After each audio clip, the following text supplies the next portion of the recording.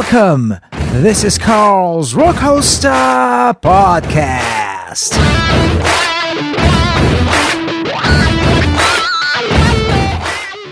Beers, man. Beers. Punk IPA. Punk IPA, yeah. But doing a bit of merchandising for Brewdog for free. Oh yeah, just get if it. They want to sponsor us, I wouldn't mind. I wouldn't mind either. It would be actually a great sponsorship. Cash, not beers. Well, beers as well. I think that was quite actually funny to start on that way. So I'm just gonna crack on from it. Cool. Bit of a formal intro to my friend Jack. Jack began acting at the age of 17. His film and television credits include playing the guest lead character Kevin Garvey in the BBC series Silent Witness and the lead in Sean Buckley's Polar Bear for Film 4 Inflammable Films.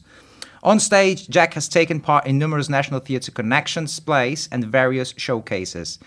He also has a love for performance poetry, from which he has gone on to write and perform his own material. Born and raised in Pimlico, southwest London, he is an exceptionally keen boxer with 27 competitive bouts to date. Without any formal training, Jack's big break came when he took on the lead role of the child psychopath murderer Sam in Channel 4's Born to Kill, and just recently as Bonnie Gold on the acclaimed Peaky Blinders series from the BBC. British Vogue hailed him as the fittest boy of 2017. Oh. Welcome to the show, my friend. Oh, man. Thank you, sir. Thank you for having me. Thank you for being here, Jack. Thank you for being here. Yeah, no, we already cracked a few laughs, didn't we? We already did. We certainly did. There was a few malfunctions with the equipment. With equipment, yeah, good. it's all good. And we managed to get the, how'd you call it again? A bendy spoon. A bendy spoon, yeah. A bendy spoon. That's Should something we explain what it is? Yeah, well. What's a bendy spoon? I think we could dive into that straight away. Yeah, please, do me the favor and explain what the bendy spoon is. It actually saved my evening. It does. So essentially, whenever I do self-tapes with my friend Joe, we incorporated this thing where we bend a spoon and we stick blue tack on it. And literally that's it. We stick our phone on that bendy spoon and we just put it round the room, and we can like do it from anywhere. Do you know what I mean? Stick it on a chair, on a. It's a very clever idea, and to be honest with you, there should be a device, some sort of device that does that for you. You know, people would make money out of it. Bendy spoon. Yeah, just gotta make it a little bit more professional. Yeah, and you can actually have a business out of that. Good stuff. Fuck's sake. Can't believe this thing. Can't believe it. Fuck's sakes. Seriously.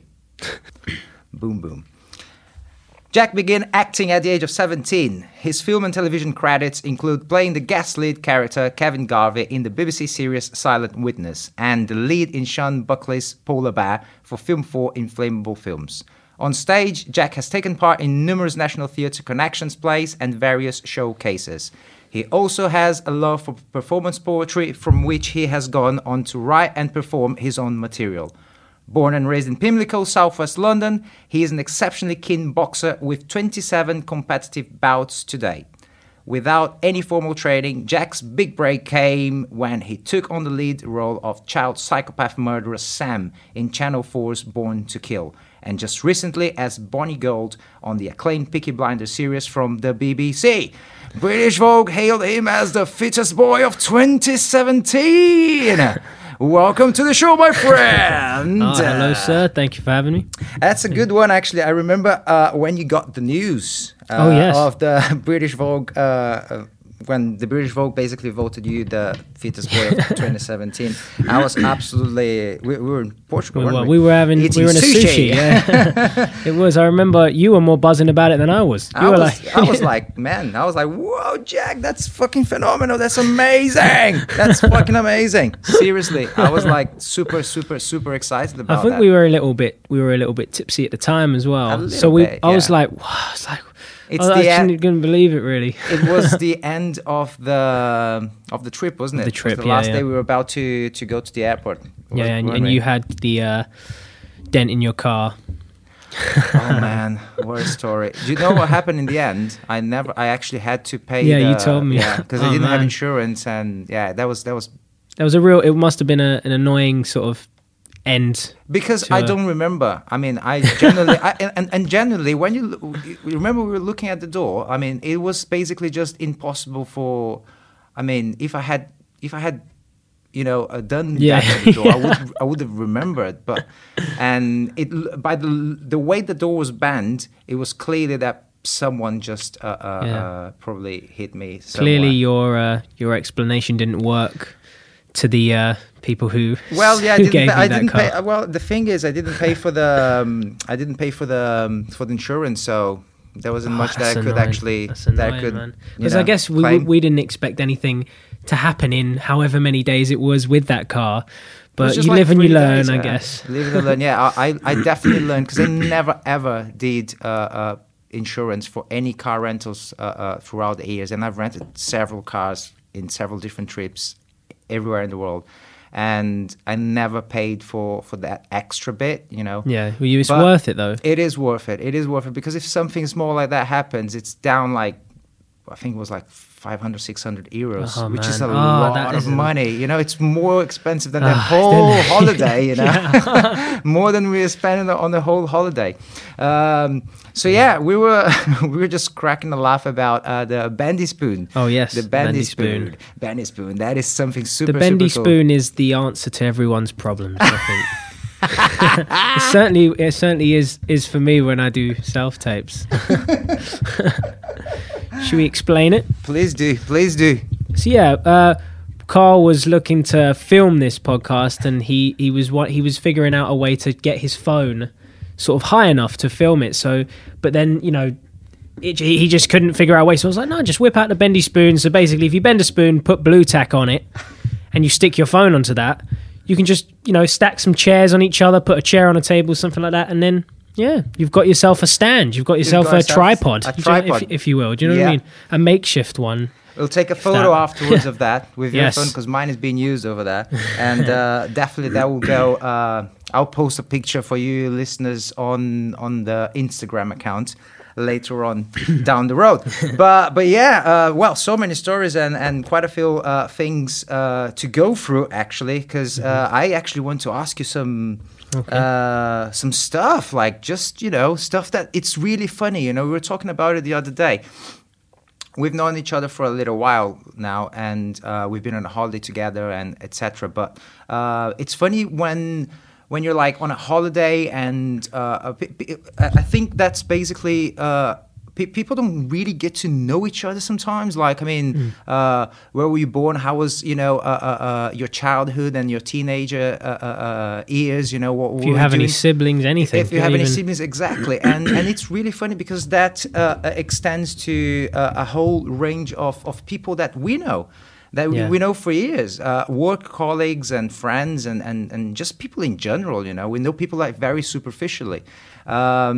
So yeah, I just wanted to basically start asking you how was your childhood? I mean, you were born and raised in Pimlico, and how was life in Southwest London with your parents? Do you have any siblings? Yeah. So I have an older sister, but she's like 8 years older than me. So you've been hiding her then. Yeah. I've never, basically. But yeah, no, life in when I was growing up was great. I mean, there was, it was a real honest time. My mother, although she always was, I always had a curfew. She did give me that freedom as a kid. So I was out playing with my friends and stuff, playing football, doing what a kid should do. It makes me sad when I see kids nowadays with kind of iPhones and iPads. It's like I still don't know how to use one. Do you know what I mean? But yeah, no. And the best thing about sort of living in Pimlico as a kid was I was 5 minutes from everything. I was 5 minutes from my school. I went to Pimlico Academy School, so I could get up. The odd day if I was a little bit tired, I could get up 15 minutes before 8, and I'd be out the door by 8, and I'd be at school. Close. Yeah, exactly. I mean, I always left myself enough time. No, do you know what I mean? But yeah, 5 minutes from a boxing club. You hate lateness, don't you? I do. Do you know why? The feeling Is that of something that came from your family? Something that your parents taught you, like, Jack, be always on time, or there was anything that came from your family, maybe? I just think with everything time, even nowadays with auditions and stuff, I don't know if it came from anywhere. I just think it's come from over time. I've definitely have a preference being early, to things. If I had a boxing fight, my club always got there early. So then we have enough time to chill. We have enough time to let the mind rest and the body sort of warm itself up. Do you know what I mean? And get ready for the task ahead. And auditions the same. I like to sit outside the room and feel ready. I hate being rushed, and I think lateness bonds itself with being rushed. Do you know what I mean? Like if I was to even school, I know I just said it, but getting up at 7:45, they were always the days where I was like, shit, you know what I mean? Like, I don't know. Yeah, it's just lateness. Yeah, it's just a little thing I don't like. I hate being late. I agree. I think there's that saying that British people tend to be on time, but I don't particularly believe on that, especially things like, for example, the tube. If you go to the tube, you're on the platform waiting for a train, and it says 3 minutes, 2 minutes, 5 minutes. Check your watch. Do check your watch. I mean, more often than you would think, it's not only 3 minutes. It's not only 4 minutes. It's not exactly what it's saying. It is very, very. I think dishonest in a way. Sometimes the things happen, and obviously in a big city like London, you kind of have to allow people to be like 5-10 minutes late, because you never know how public transport will play out. I just think even let's say like if you're meeting your friends or something, if one of them's late and you're there, sort of, I always tend to get there maybe 5 minutes early or 2 minutes early and whatnot. But I think, that if you're late when meeting your friends, they're sort of standing there waiting. And I don't know, I think if everybody was on time, I think it does. Yeah, I think it does. It does. I honestly relax when I know I'm going to be early. Do you know what I mean? I tend to relax a lot more. And then vice versa, when I'm sort of running late or sort of cutting it fine, I definitely feel a lot more stressed. Were you ever like late for a big audition? Never. Oh, never, honestly. And also, if I know the place, obviously now I've had more auditions as time's gone on. I sort of know the places. Do you know what I mean? I tend to have auditions at the same places a lot of the time. But even if I know where it is, I still give myself 10 minutes, 20 minutes spare, and just sort of walk around the area.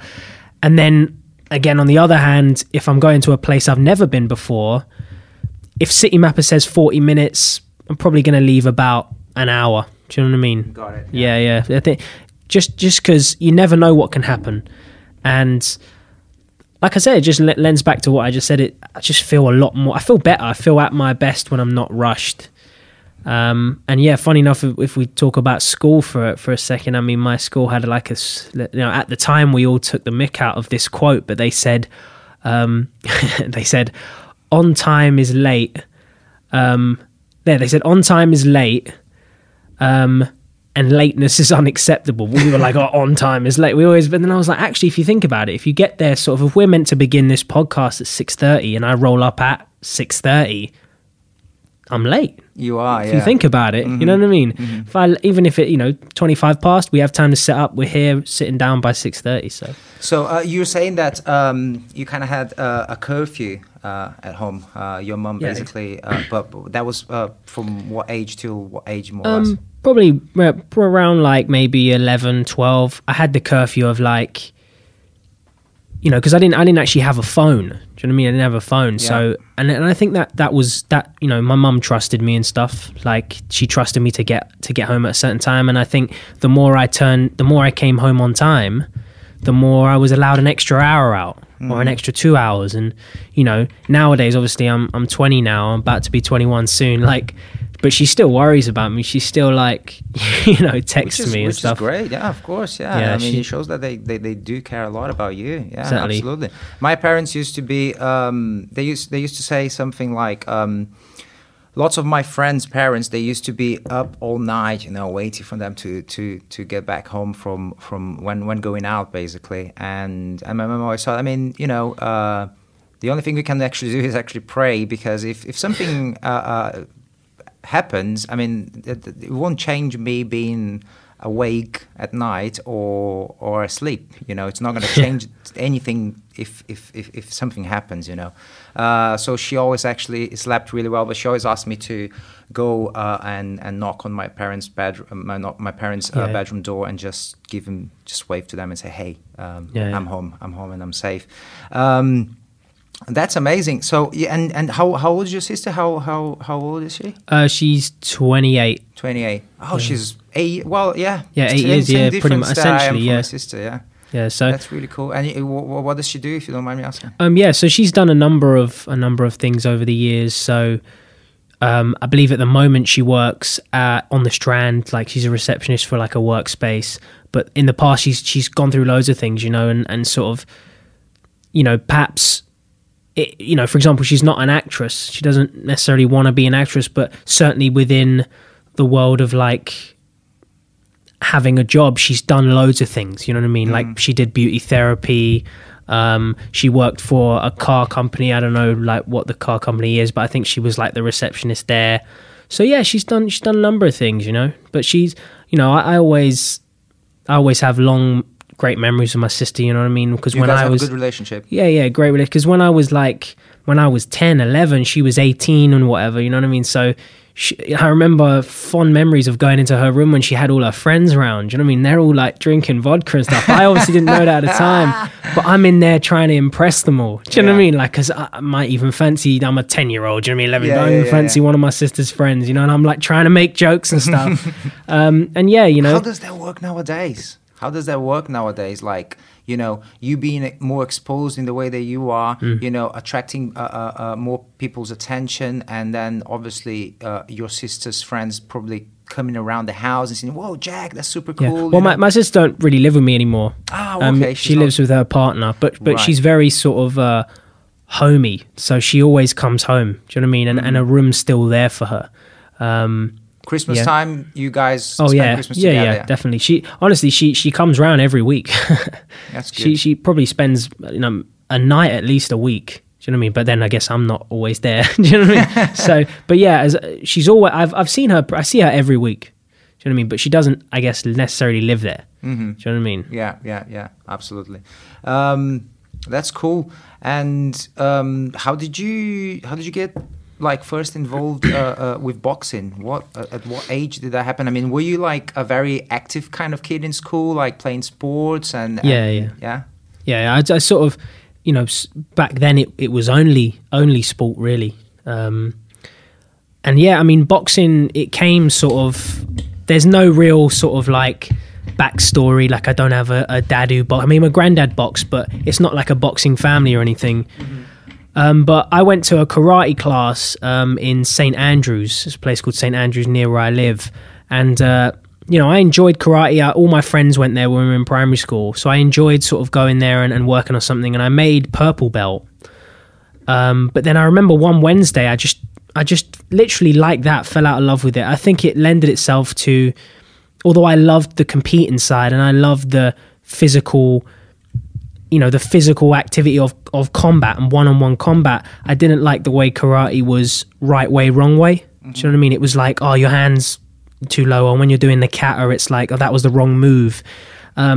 So I kind of was like, I don't really want to do karate anymore, but I do want to do this one-on-one combat type thing. So literally 2 weeks later, searched up boxing clubs around my area, found the Fitzroy Lodge Amateur Boxing Club, and I went in there and I've never looked back, really. And the door's always open for me. It's a place to go to escape, a place to go to completely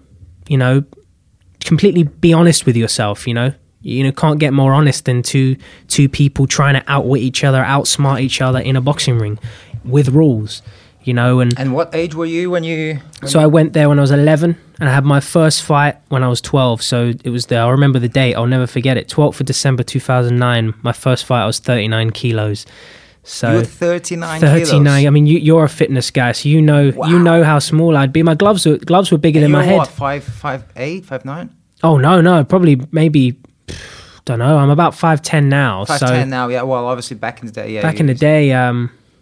maybe 5'4". I was skinny. Do you know what I mean? I was skinny, but small. But I remember I've got the video still. The DVD of my first fight. Oh, and really? My head isn't as big as the corner.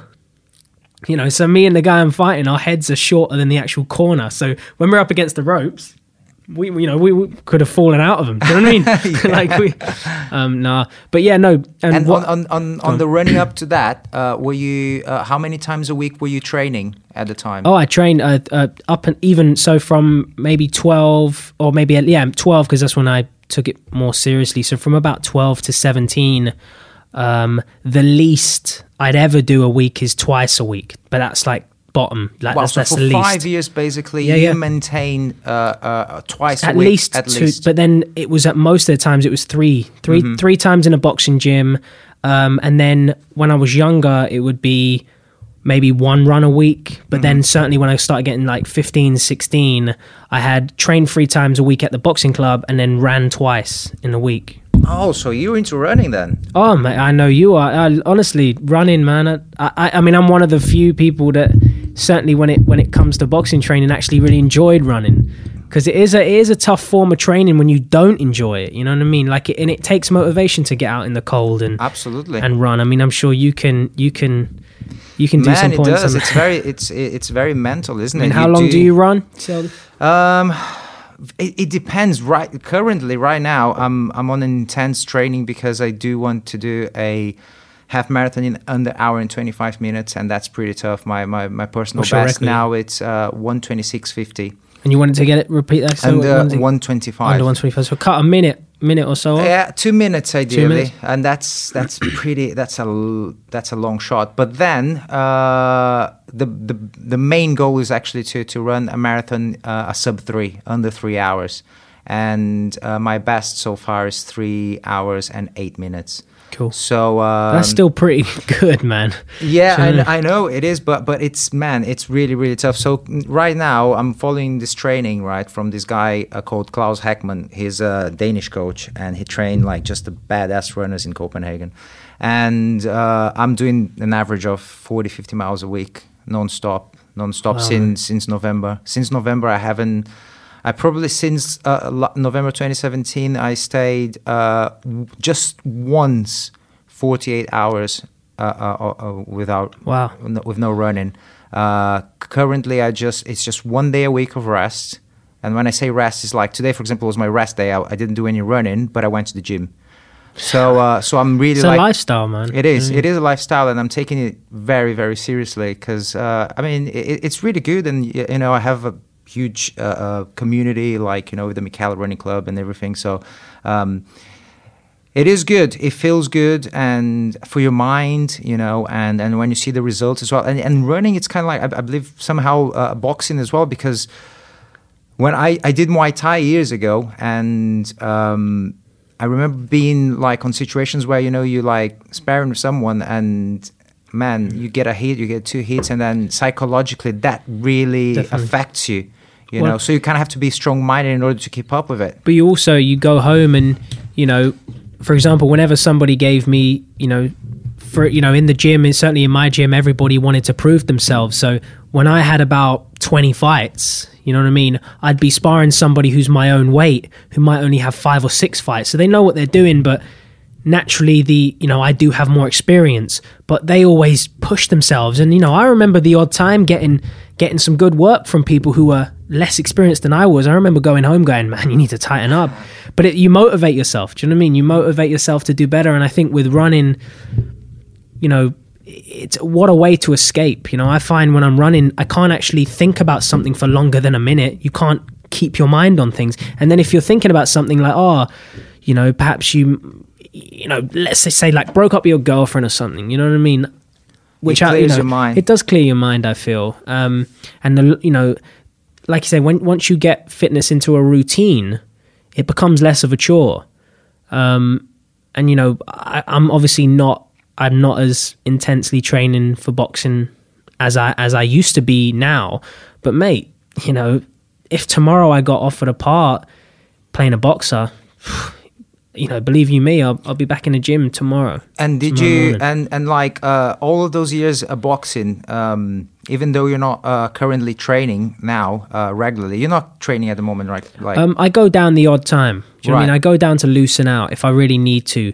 But, I mean, boxing's a hard form of training when But you I mean, don't necessarily have the motivation. Do you know what I'm saying? It takes motivation. For but example, you can knock someone down. I mean, you did I for know so many years. the You know techniques how. that- Yeah, I know. I know what I know. You can defend yourself, basically. Yeah. Yeah, but at the same time as Which is a very good thing. Yeah. yeah, no, but what you'll find, I guess, well, I'm sure you got this from Muay Thai. I've never needed to defend myself. That's I've great, never yeah. had a fight. I've never had a fight. Obviously, when you're a kid, in primary school, you have a scuffle and stuff. But obviously, honestly, I can, as long as I've never had a fight outside of sanctioned boxing fights and or sparring. So it's given me a clear mind. It's given me I don't know how to say, but something where you are true to yourself. Yeah. And right now, I know that we were talking a few days ago and last year as well about like recently you obviously, we're gonna get into it. You've been involved in a lot of things. There's so many great things happening for you on the acting world, on your professional life.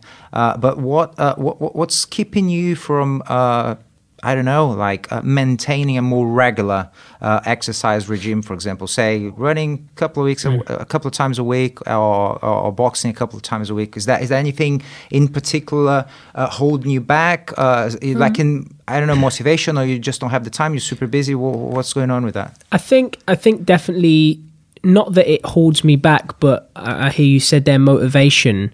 Certainly, if I had a part, for example, Born to Kill or Peaky Blinders, when I did Born to Kill, I took up diving and I started swimming.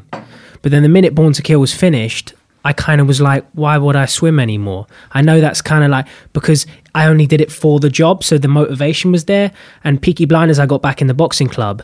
So I think not that there's anything really holding me back, but it's definitely when the motivation presents itself, when something is there where I go, no, I need to get back in the gym, I'll do it. And I kind of know the way my body works. So it honestly, like, if tomorrow, you've got a part as a runner or a fencer, or a chess player, you know what I mean? I'll be going to chess clubs. You know what I mean? Yeah, but Jack, then you're saying basically that you don't have don't want to put words in your mouth, but you don't have the self-motivation to simply go out for a run or simply box anymore. You do need something to push you. Okay.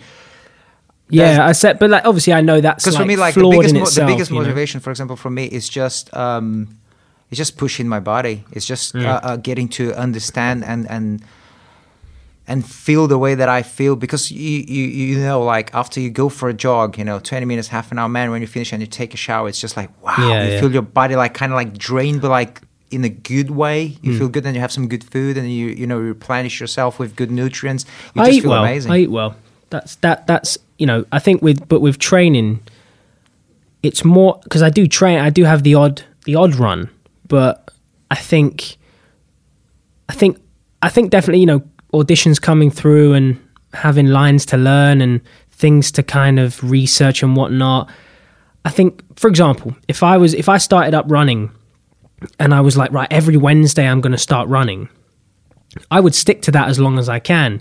But then the minute, let's say, an audition comes through and it's for, let's say, Thursday, I'll spend most of Wednesday, I'll prioritize that. So I don't think because I don't think it's necessarily not having the motivation and to get out and run. I think it's just the lack of routine, and I'm getting there. Do you know what I mean? I think obviously with the Christmas break recently, I kind of made the decision. I was like, no, I'm just going to chill for the rest of the year. So now in this new year, odd run here, odd boxing training here, but the routine will come, and I think it will come. You're just mentioning about learning lines and doing your own research and all that. If you're not down to do a job, You know, say if you got a part, I understand that you're gonna sit down and then you're gonna obviously learn the lines and practice, and we're gonna talk more about that later on. But for example, for instance, does it? As I'm asking because I generally don't know, and I'm curious, and I'm sure that a lot of people would be interested to know that as well. Because as a runner or as a boxer, even if you don't have a fight, you keep practicing your skills. So whenever something comes up, you don't have to start from scratch. You kind of like, you know, you just have to basically intensify your training or focus on certain things of that you feel that you are not up to scratch. As an actor, do you have any sort of like daily routines or weekly goals that you have to achieve personally? Okay, this week I'm gonna practice Irish accent, for example, or just randomly, or I'm gonna do a bit of research of history of, I don't know. Is there anything like that you? Because I would like you to tell us as well that you don't have any formal like training on acting. So do you do anything like that in terms of like maintaining your enhancing perhaps your natural talent for it? Yeah. I mean, there's always sort of, I'm always thinking about it. You know, every day I always think about parts I'd like to play, characters, you know what I mean, I'd like to be and indulge in, and you know, so yeah, I mean, every time I look in the mirror, every time I'm sort of watching something, I'll always, you know, maybe do the accent. Do you know what I mean? Like, I'm always talking in different accents and sort of doing that. Yeah. Talking a different accent now. What accent? I don't know. You know, Joe is so good, man. Yeah. I mean, he's similar. He's similar to. Do you know what I mean? It's kind of. It's fun to do that. Do you know what I mean? That's just because it's, you know, just honestly, if you're just brushing your, you know, not brushing your teeth, but if you're just there and chilling in a bath or something, do you know what I mean? You start talking. Yeah, you start talking like, in an Irish accent or something. Okay, that's a good moment for you to tell me about your fear of having being in a bath and having. I'll explain. Yeah, please do explain, because it's a bit confusing. I know that, you know, one of your biggest fears is to be eaten by a shark. Yeah. That's a genuine fear, man. So if I was to quickly go on a tangent, I remember when we were in Portugal, and we were jumping off that boat. Wow, yeah. I had a fear of in mid-air a shark coming out of the water and I just fall into its mouth. Honestly, man. Seriously? And then, was that going that through was your going mind? Through my head. I'll still jump off the boat, but but you know, talking about the bath situation, I mean, I do. Oh, yeah, I have an irrational fear of sitting in the bath and a shark coming up from the bottom and just taking me away. But that's why it's an irrational fear. I know we will never know. It's in Jack's mind. Yeah, it's in my. And also, you know, if I've had many times where, let's say you're swimming in a pool, but it's quite dark. Do you know what I mean? And you can't necessarily see. You're swimming, but you can't see under the water. Do you know what I mean? Yeah. I have an irrational fear of a shark being in there. That's just me. Honestly, man, I think it's animals with S's I'm scared of, man. Snakes, animals sharks, with S's, spiders. You know. I didn't know a snake had an ass. No, an S. Oh, right, an S. Sorry, an S, yeah, right, gotcha. Did you say an S? Beep. Yeah. Yeah, amazing. Wow. So practicing, because I can only imagine that. Like, well, I'm sorry to interrupt, but I'm lucky in the sense of, you know, as time's gone on in the career that I have an agent, you know, and I get audition. I have an agent in the US and the UK, so you know, I have every week I have auditions come through, and for different characters, you know, different for both projects, here in the UK, both here in the UK and the US. Yeah, so every week I'm learning, because every week I'm taking on a new character or reading a new script or, you know, doing a new accent, you know, American accent, you know what I mean? And how difficult is that for you? I mean, now it's getting more, you know, the more auditions you have, I've always found the more sort of in the room auditions I have doing an American accent. Give me an example. How do you practice that? For example, you need to learn an accent. Watching films, Watching I guess. films, Yeah. and then while you're watching and listening, do you basically speak with yourself, talk to yourself? Like, Basically, yeah. So you can hear. Do you record your voice perhaps so you can hear it afterwards and see if you're getting that? Yeah, I think the recording of the voice, I do that for accents I'm not quite, I feel like I'm not that strong at. Do you know what I mean? Like a general standard American accent, I sort of know, I know the way I sound, do you know what I mean? And But let's say it's like, you know, Southern America or something like South African, do you know what I mean? Something that's quite alien to my ear. I don't necessarily speak to someone with that accent or hear that accent at all. I would tend to video record or, you know, voice note to see what I sound like. Yeah. You know what I mean? But yeah, man, watching a film, if a guy says a certain line, repeat that line, I guess. You know, I guess there's, you know, I have my own kind of, it's almost like knowing the way your body works. It's knowing the way your mind works and knowing the way you work. Do you know what I mean? So, yeah. What do you like? What do you normally do? Like I know we're talking about like exercising, and that helps a lot as well. But what do you do to unwind? Like, say you want to just take a break from lines. You don't want to like you know, say you really like try learning for an audition. You really like putting the time down, and then you kind of like sometimes getting like Yeah, totally and sometimes your head gets a bit too yeah. Is there anything in particular that you know? Oh man, I like going for a stroll in the park with my pet, with my frog. Why? Do you actually have one? I do indeed. I do. I used to have two. Seriously? One passed. Oh. But I have one called Dixon. I do. Dixon, Dixon. Yeah. Okay. We'll get on to that. But yeah, no, the things I like to do when I unwind, genuinely seeing friends and talking to them and just being with friends. That's probably a main one.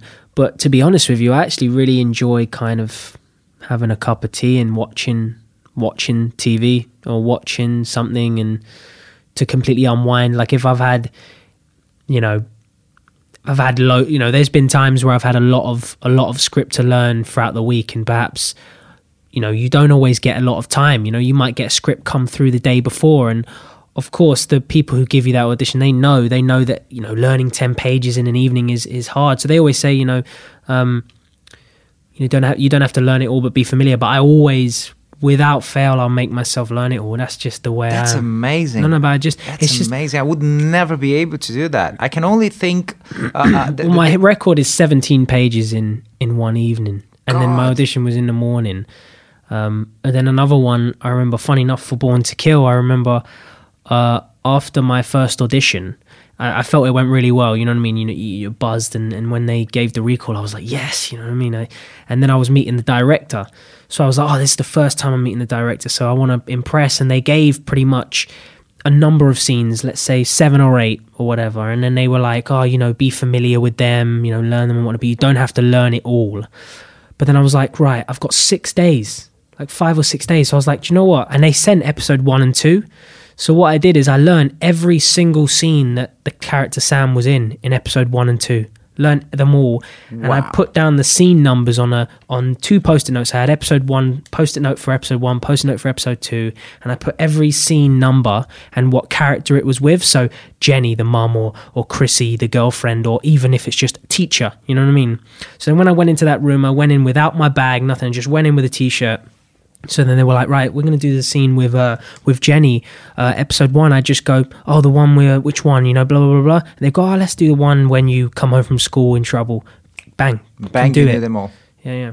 And that you learn in how many days? Yeah, see, I had a lot of days there, do you know what I mean? But that was 42 pages. And that overall. And that basically it's you in your bedroom at in home. My bedroom, and maybe. How many hours do you say you would put? Like how would be say your routine? Okay, Wednesday morning, you got up. Well, actually, I was going to ask you later on, but let's just use the opportunity to get into that. Do you have any morning routines, like something that you do every day. You get up, and then is there anything particular that you do in the morning that you say a day? I always do. That you always do. I always have fruit in the morning. I mean, I always sort of like having fruit in the morning. That's my breakfast. I always like to get up, reasonably early. Do you know what I mean? Which would be? So maybe 9, maybe 9, 8, 9, 10. Do you know what I mean? Not really anything later than 10. Early, reasonably early. And I know, but but like don't really have any morning routines, if you will. For example, I don't have a. So you just have like fruit for breakfast, say, just a piece of fruit and a cup of tea or coffee. Yeah. I mean, that's only sort of the routine, if you will. Do you know what I mean? But every day is kind of different, So on the line of sort of technique to, learn lines, if you will. I mean, it would be different. Let's say if I got up on a Wednesday morning and I had auditions on Thursday, Friday, that my days would mostly be working on that. So, but the routine would always be, I spend time learning it, then I take time away from it. So I tend to put all the pages out in front of me, and when I learn a page, I turn it over. And then eventually all of them are turned over and I just go through it. But then and then obviously put the pages away and I do it in my head over and over again. That's when you know that you learn the content of those pages. But that's when I learn it. But then what I do is I then take maybe 2 hours away from it. So don't think about it, don't even look at it, and then come back to it. And then what I find is there's an odd page I don't quite know it that well. I learned it on that second because I was doing it and it was very much fresh in my brain. But that's my technique. I tend to do it, spend some time. And on that it, would be how many hours on the day? Say, depending on how much pages it is, or how much, like, maybe it's a different accent. The more pages, the longer. Do you know what I mean? And the less pages. So, for example, I had an audition the other day which had 2 scenes, which doesn't seem like that much, but there was 5 pages in each scene, and it was quite, meaty dialogue. So I would say I spent, a lot of hours on it, to be honest. That's where I don't need motivation, because this is what I want to do for the rest of my life, and I actually quite enjoy reading a new script and trying out a new thing. That's amazing what you just said, because this acting basically was never a dream for you. It was never something, from what I understand, that you like grew up like surrounded by actors and actresses and dreaming about one day becoming an actor yourself. So how did the acting, how did this world enter your life? What's the earliest memory that it would come to mind now that, okay, great, I'm going to get into this, even though it's not a dream at this point? Well, earliest memory was year 6. I jumped in and I did The Artful Dodger in Oliver Twist. Do you know what I mean? So that was my first time I ever really performed and ever sang or whatever in front of an audience and acted in front of them. But then as time went on, like I always enjoyed drama. But from 11 years old, the day I walked in a boxing club, I thought that's what life was going to be. I was boxing, and I happened to enjoy drama on the side. And whenever I went to drama class, I was really excited. So if there was ever a leaderboard of like what I love, it would be boxing, acting. But acting was never going to be the thing. It was always boxing. That's it. Just happened to enjoy this as well. And then, funny enough, when I was 15, 16, I got an injury to my back, which happened just on the bag. I was just punching. I must have moved the wrong way, and I felt this like little like thing in my back where I was like, oh, that's hurting. And I sort of went home that day, and every time I went training, I kept hurting it whenever I would do a certain thing. If I would duck really quickly, or move out the way, or do something really sharp, but then I never let it rest. You know what I mean? And for about 2 months, I kept going training. I was like, oh, it was all right today. Then I would do one thing and I go, it hurts. Until eventually I was like, this is never going to get better unless I take some rest. Funny enough, then went to the doctors and stuff, and it was just, it was basically a torn like muscle there, and I never let it rest. So I was out for 16 months. Oh gosh. I know, I was out for 16 months, sort of, and really sort of, like I said, the 3 times a week training. I couldn't do that anymore. So I was like, shit, I need to find a way to fill my time.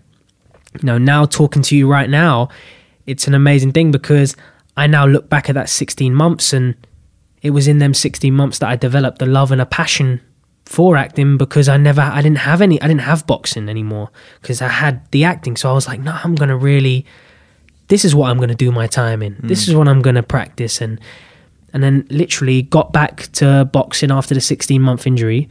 I had 10 fights in the period of time when I was like, I don't actually think I want to box anymore. If I had 10 fights, that's like enough fights to like in that time to go, like, am I enjoying this anymore? Am I really loving this like I used to?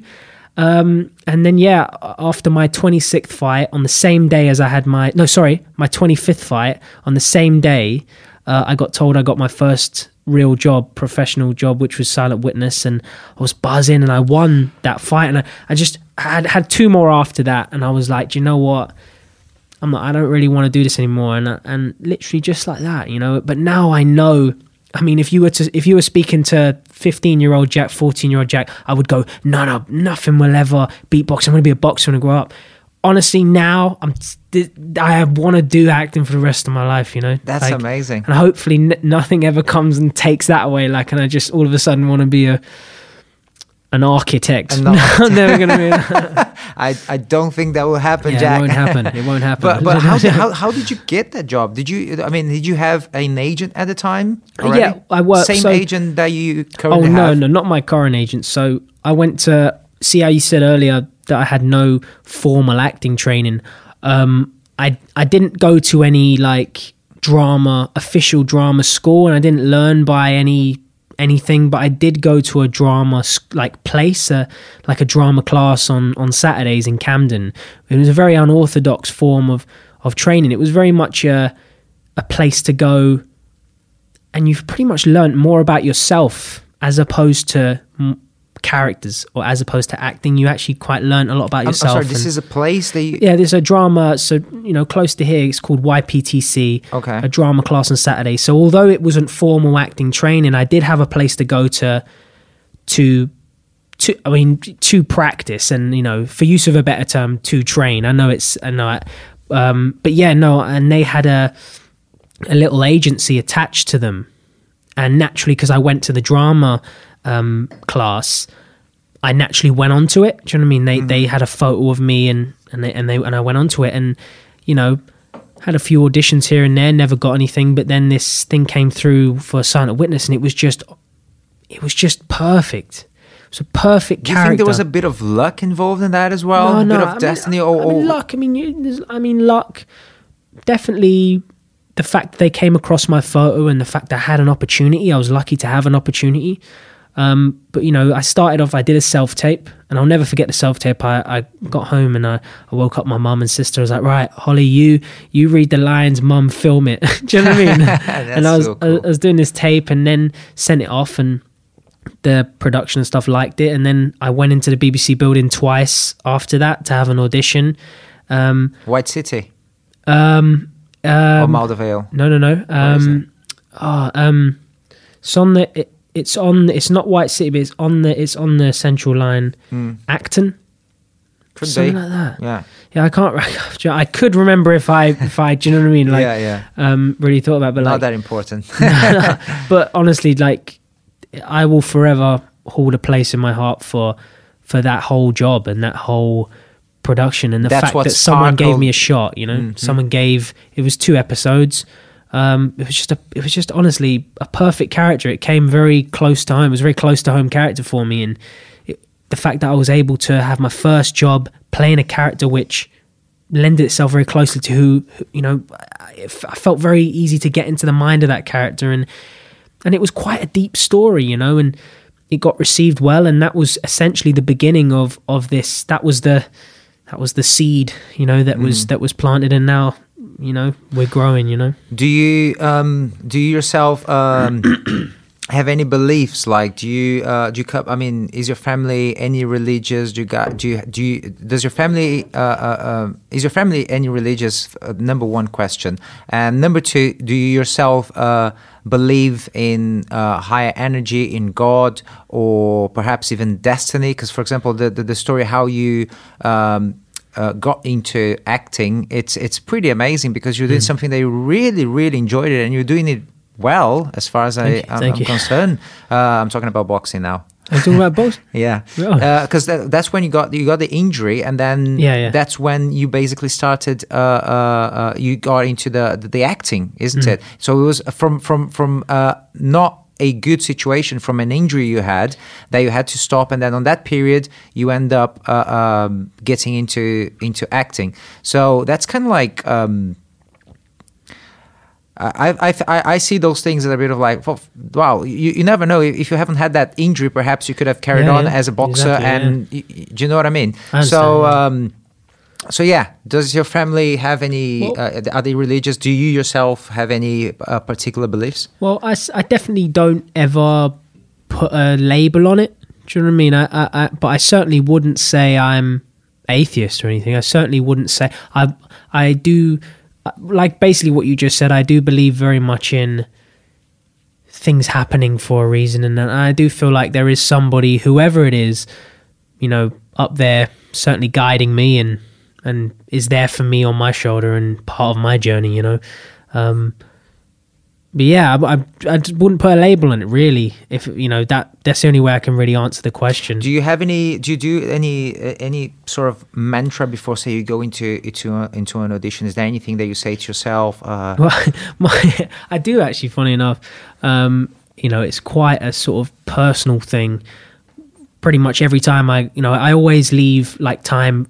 Again, you know, being early, I always like to go to the toilet. I always like to have a wee before. I don't know, I'd always turn my phone off. There's just always these little things I do, and you know, there's been the odd time, and I know it sounds like, but I'll say it anyway. But you know, when I'm washing my hands, I look in the mirror and I go, "Let's do this, champ. We got this, champ." Like, do you know what I mean? You say, "Let's do this, champ." Do you know what I mean? Especially when it gets deep into the process, and I've been deep into the process of for films and for stuff where I haven't got the part.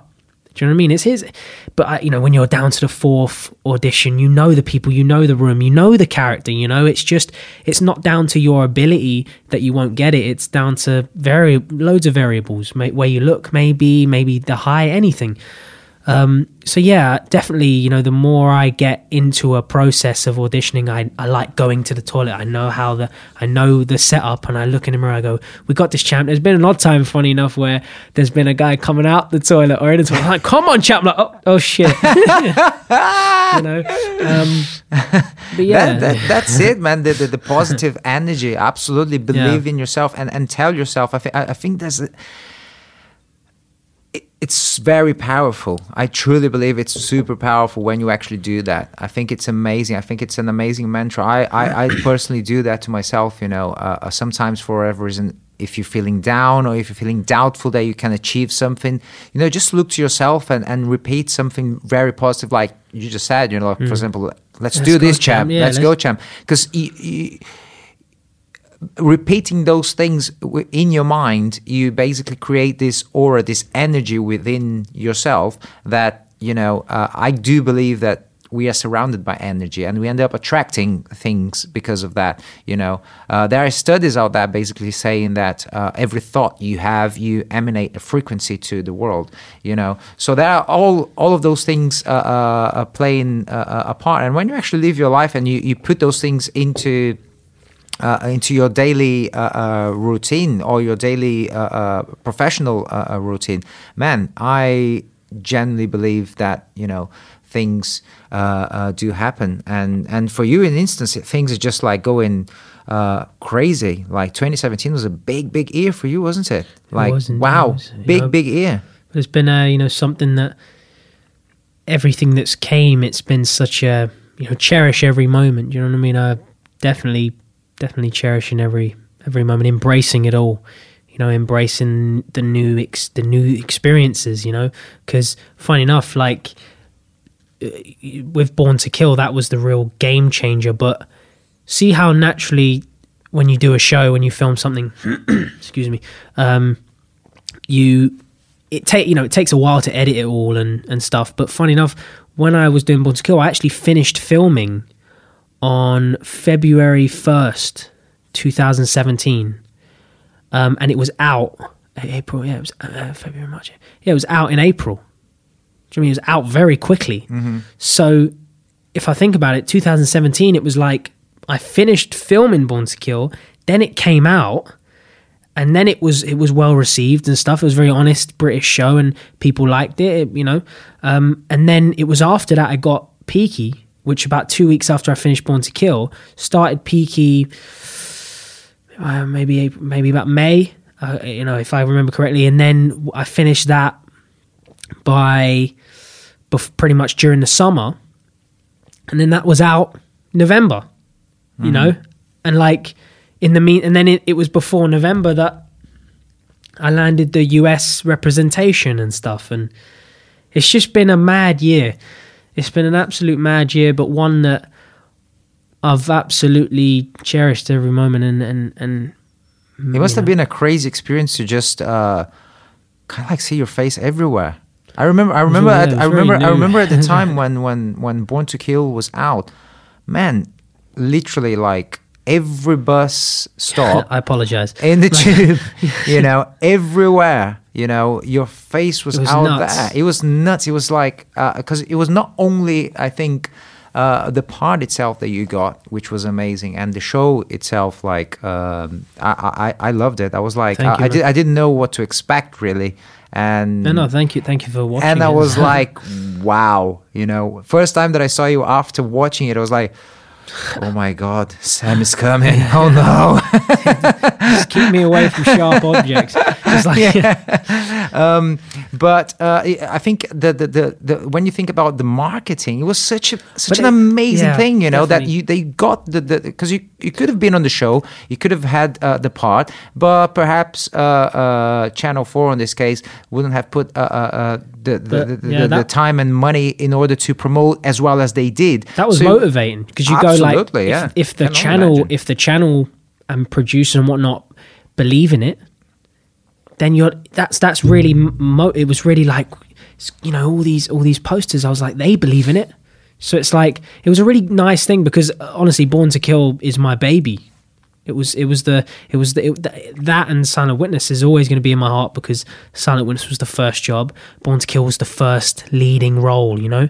And I cared very much about that show. Is there any plans or any talks about like doing a sequence of that? Seriously, no. It was always a one-off. You know. It's been nice to have people ask me, is there going to be a series 2, or people may tweet me and stuff. But you know, it's funny because obviously the show ends, you know, how it does, and like, you know, he's in prison. So it's like in series 2, just him in prison. Just imagine. Nah, but it was always a one-off, you know. But I was happy it's a one-off. It was a experience I'll never forget. And the marketing, like you said, it was really, really, really, I don't know, it really was humbling and really nice to see and have everybody kind of go, oh, spotted you in Hampstead and stuff. Yeah, and Jack, on those, for example, to get the chance to attend auditions for such an important part and an important show as Born to Kill was, when it comes to the business behind it, like getting to audition for those things, this is down to having a good agent as well, isn't it? I'm like your lucky. agent basically he's well connected and he gets those opportunities, and then you go there and then you deliver what, you know, basically he believes that you can. So that's basically in a nutshell, you know what I mean? In a nutshell, yeah. But yeah, I'm very, very, very lucky and very grateful to have the team I have. You know what I mean? Like, me and my agent have a great relationship. You know, we are very close as people, but we never let that come in the way of our business. Do you know what I mean? We never let the friendship, if you will, ever affect our business. He tells me how it is. Do you know what I mean? He's very honest with me, and I'm equally as honest. So I'm very lucky to have so the agency's Jonathan Aaron. I'm very, very lucky to be a part of them, part of their team. You know, they Yeah. take good care of me. You know what I mean? And what's now that obviously you did Born to Kill, and we're going to talk about Peaky Blinders in a minute as well. But Peaky fucking blind. Peaky fucking Blinders, fucking loved it, man. Oh, so good. I'm glad you started from the beginning. you know? Yeah. Because I remember, I was like, Great. I after watching Born to Kill, I was like, I saw your post and everything, and I was like, fuck, I wanna see Jack, on Peaky Blinders. Yeah. And then I was talking to Joe and you, and then I was like, Joe said, man, at least go and check series 3. Yeah. It's a great show anyway, so just go and check series 3. And I was like, you know what? Yeah, fair play. I'm gonna do that. So I started watching the first episode of series 3, and then 10 minutes in, I was like, Mr. Shelby was in the kitchen. It was his wedding, right? Yeah. And he was in the kitchen with his brothers, and that scene where it's a group scene. Yeah, no fighting. No fighting, no coke or white powder, whatever the word he used. And he says, I can't remember actually. Yeah. when he got to that point, I was like, screw this, I'm gonna watch the whole lot. Yeah. So I went and watched it all, and then when I actually finished series 4, I was, one of those shows that you feel like I felt like really like, when you feel this connection with the show somehow, and then when it finishes, you feel a bit like orphan. Like, well, you had it all. You had it. When you finished series 1, you had series 2, then series 2 had series 3. So you kind of watched it all in at once. So it was like so close together. You've been watching it all. So when season 4 ends, you went, oh, I don't have it anymore. As opposed to somebody else who might have watched it from the beginning. Exactly. They've been waiting for series 4. You've had it sort of ready. So yeah. I can see where you're coming with that. I think that's like with any good show that you enjoy, you're sad when it ends. You're like, I need more. But a show that makes you want more, that's great, right? Exactly. Which leads to the question that series 5, it will happen, right? It will happen. Yeah, it's definitely happening. It's Is official. Bonnie Gold coming back? Season 4 ends very much with Bonnie and Aberama are still alive. You know what I mean? They're still very much, Bonnie won the fight. They got their pay. So they're still in that world. So, we'll leave it up to, see what happens. I'd very much I want to be in series 5. You know what I mean? I loved the show. I loved the people, and it was an amazing experience. Even just talking and getting to meet some of my idols, but in a situation where you're their colleague, and they're talking to you as their colleague, and it's like, wow, these are the people that I'm fans of theirs, but yet I'm meeting them for the first time. I believe in many ways that was even like bigger than Born to Kill. Yeah, essentially that's what, like, although I had a lot more coverage in Born to Kill I was the lead in it. Peaky Blinders, I was a supporting part. They still were on the same par, because as much as Born to Kill was a show that I led, Peaky Blinders was such an established show and it had an audience. So, and it's a collective piece, bound together by the Shelby brothers. But it's so well done, and just to have your moment in a show like that, which Bonnie did through the boxing fights and stuff.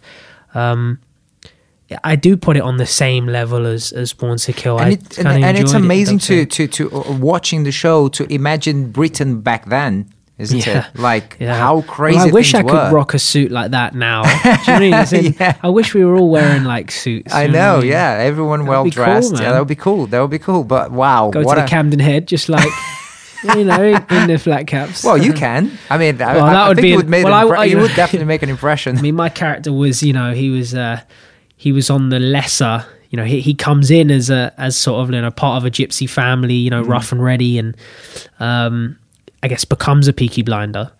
What's the deal with collecting World Wrestling Entertainment action figures? Do you still collect that? You really have gone. I did a few things. Yeah. Oh man, thank you. When did you start collecting, and do you still do? From when I was 4, something like that. No, but my mum always, honestly, no word of a lie. Obviously, give or take a few things, but every Christmas, every birthday, all I can remember and all I ever wanted was wrestlers. Wow. I loved it. Do you know, I absolutely loved it. They used to do like, nowadays there's pay-per-views like Royal Rumble and WrestleMania. That used to be on Channel 4. Wrestling, like, I used to have VCR tapes. We used to tape it. Do you know what I mean? And I loved wrestling more than anything. Do you know what I mean? And I used to play with them wrestlers, and I mean, this is going to sound but mad, but if we talk about destiny, if you will, earlier on about anything, guiding you, I used to play all day, every day, doing different voices for different wrestlers and Funny doing how it voices is. out loud, or never really watched telly, and if it was, it would wrestling. So yeah, over the years it's just built my collection of wrestlers, and I've probably got 500-600. What? It's ridiculous how much I have. It's honestly a Wow. lot. And tell you a little That's an entire bedroom mate, filled with those. honestly, I have a action whole figures. box, a whole like big ass box. Do you know what I mean? Filled with them all. Do you I have about unpack 5 them all, Rey or do you keep Mysterios. some of them in their original boxes? Oh no! All out. They've all got All like out. one arm. They've all got like something's loose on all of them. So, like some of them have got. Funny enough, I had the same. So I have a few of them. Like I have like 5 Rey Mysterios, but only one of them is like in good shape. Like one of them has like a head that's about to come off. Do you know what I mean? yeah. But and obviously I don't collect them anymore because there was a phase in my childhood. Do you know what I mean? You don't collect them anymore. I mean, if you see it, Well, I do have a funny thing to say though about it. So obviously my mum, she she used to love running around getting all my wrestlers, and I was very, very. She always your mum sounds like a very, very the nice best. woman, man. She's the best, She man. sounds like She's amazing. the best. She's the best, Yeah. man. She taught me a lot of good things, subconsciously. Your parents are still together. No, parents aren't together, but they have a good relationship. Right, It's good. I have a great relationship with my old man, and likewise with my mum, and they do as well. Do you know what I mean? They just aren't perhaps compatible as partners, but they've made it work, and they both are my heroes, if you will, in their own ways. And funny enough, nowadays, just to get on the wrestling point, it's really funny, but every sort of birthday and Christmas, my mum gets me one wrestler. Ah, that's amazing. Yeah. That's so cool. I know, but it's funny because obviously now the roster of wrestlers are different. Back in my day, do you know what I mean? I'm only Back young, on but the like, old days. but dear, back in the old sort of like fight wrestlers, nowadays there's a lot of wrestlers I don't actually know. So like like on Christmas she got me these wrestlers. I'm like, one wrestler, it was like I can't remember the name of it. Do you know what I mean? Yeah. But it's funny because I don't actually know who they are. But I don't know. It's a nice little thing. It's a nice little thing we have. Do you know what I mean? Absolutely. I And I think it's quite amazing. enjoy I to think it's see who great. it is. Like it might be a Rey Mysterio. Might be a Triple H, Yeah. the guys I've battered for years. Do you know what I mean? And it's it's a nice little thing. It is. I can't wait to see what wrestler she's got me. Without That's so fail, cool. she always gets me one. That's so cool. That's really, really cool. I mean, It's really sweet. it's really sweet. Really, really sweet. Were you never into wrestling? I was never into wrestling. Never. I was never like, people watch those MMA and Oh yeah. and stuff like that. It never really caught my attention. I never really. I liked martial arts when I was younger. I did Muay Thai for like a year, I think, and but just like for self-defense kind of thing. And when it starts to kind of get a little bit too serious, sparring and then getting like super bleedy. At the time, I was wearing braces, so even though wearing those. How do you call it? Boxing Gum shields? Gum shields, Well, there's special ones for people special, with braces. yeah. But I used to get like super bleedy, and then it was not fun anymore for me.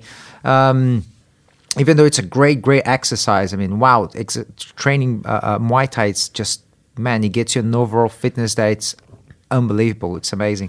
But yeah, no, never been really into that. Never really got like never captured my imagination in any way.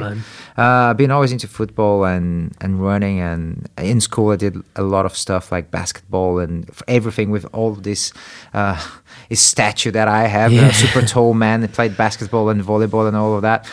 Never really good at any of those, but I was quite a good footballer, and on athletics like running, I was always quite good at it.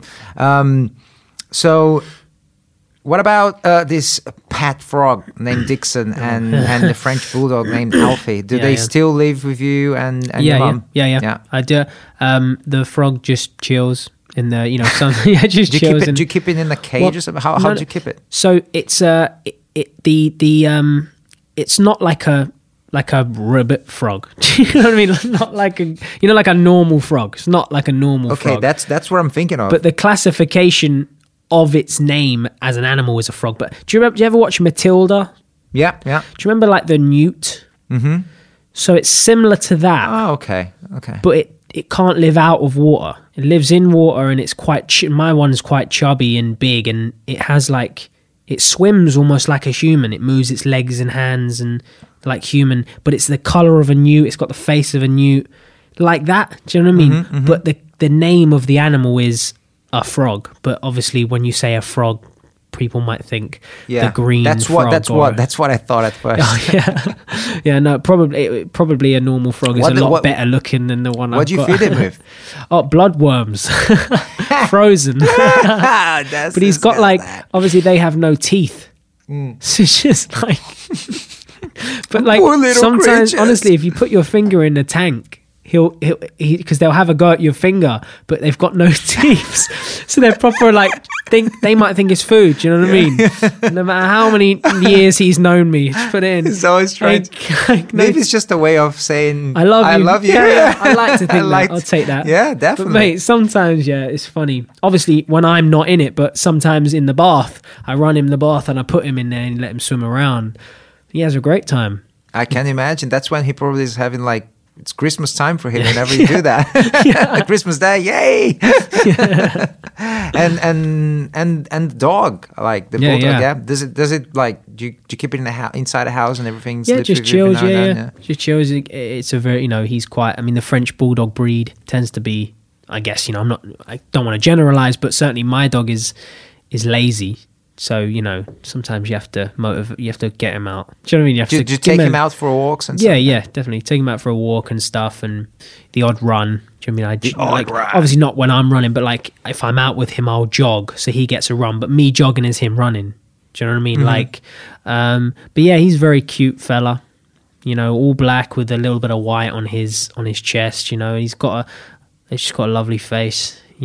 I love dogs, man. Same. I same. wish I'm allergic to dogs. Funny enough, I do. Although I have a dog, I'm allergic to it. So I never let him lick me or anything, and I never let him on my bed. What happens if he licks you? No, just sort of my skin just gets just get a rash and stuff. And obviously, if I'm stroking him and I'm and I touch my face, I also get a rash. Do you know what I mean? So, but I just love them. I love them so much that I've kind of made. I have certain things. So, for example, if I'm patting him for a long time and stuff, I then wash my hands, or I just wouldn't let him lick my face, but my hand's fine because hard skin. Do you know what I mean? Yeah. And just not on my bed, not where I sleep. So there's all these little variables of things that I can make it work. I'm allergic, but you can make it work. Yeah, of course. What about this? Weird addiction to feeling labels, man. Do you actually have Do you actually have one in your pocket at the moment? I have one in my. You really do. In my coat. Do you want me to get it out? I mean, we're please, filming, because this is on video. I would like to see it. When I read that, I genuinely thought that it was a joke. It was a joke. Oh, I thought it was a joke. Maybe feeling labels. I could take that as okay, fair enough. But then carrying one in your pocket all the time, I was like, oh wow, okay, this is a label. It's one of those. There's loads. They're the ones that I have certain ones that are my favourite. So I never take them out the house. So these ones, if I lose it, for example, I just have my headphones in there. So sometimes if I'm getting my headphones out of my pocket, this falls. Mm-hmm.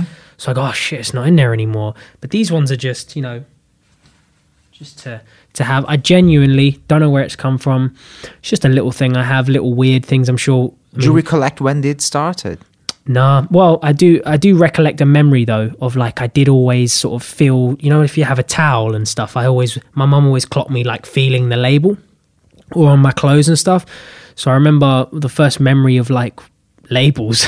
My mum she got a flannel and sewed labels all on it. And I had like a flannel label thing, you know? Okay. And that was great. And it's just stuck. Really. I mean, obviously, if I don't have one in my pocket, It's not the end of the world. It's not the end of the world. But I tend to I have, like, for example, I might have put that in there a week ago. I didn't like put it in there today, sort of thing. But yeah, if I see it, I'll just put that in Say my if you pocket. go into an important audition and then for whatever reason you just feel like, okay, I'm gonna touch it, and it's not there. Oh no, I don't It's care. fine. It doesn't matter. Yeah, no, All it's right. not. It's not. It's just you know, I got asked by this thing about sort of 10 sort of fun facts.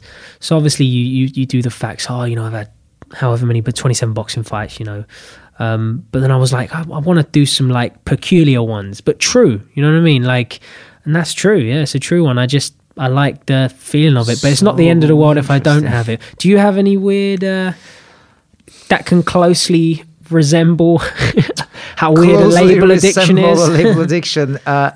Carrying I mean, besides you running a ridiculous amount of miles a week. Yeah. Well, I can't really Or have think you of had one? anything. An addiction just to trying sleeve to tattoos? think.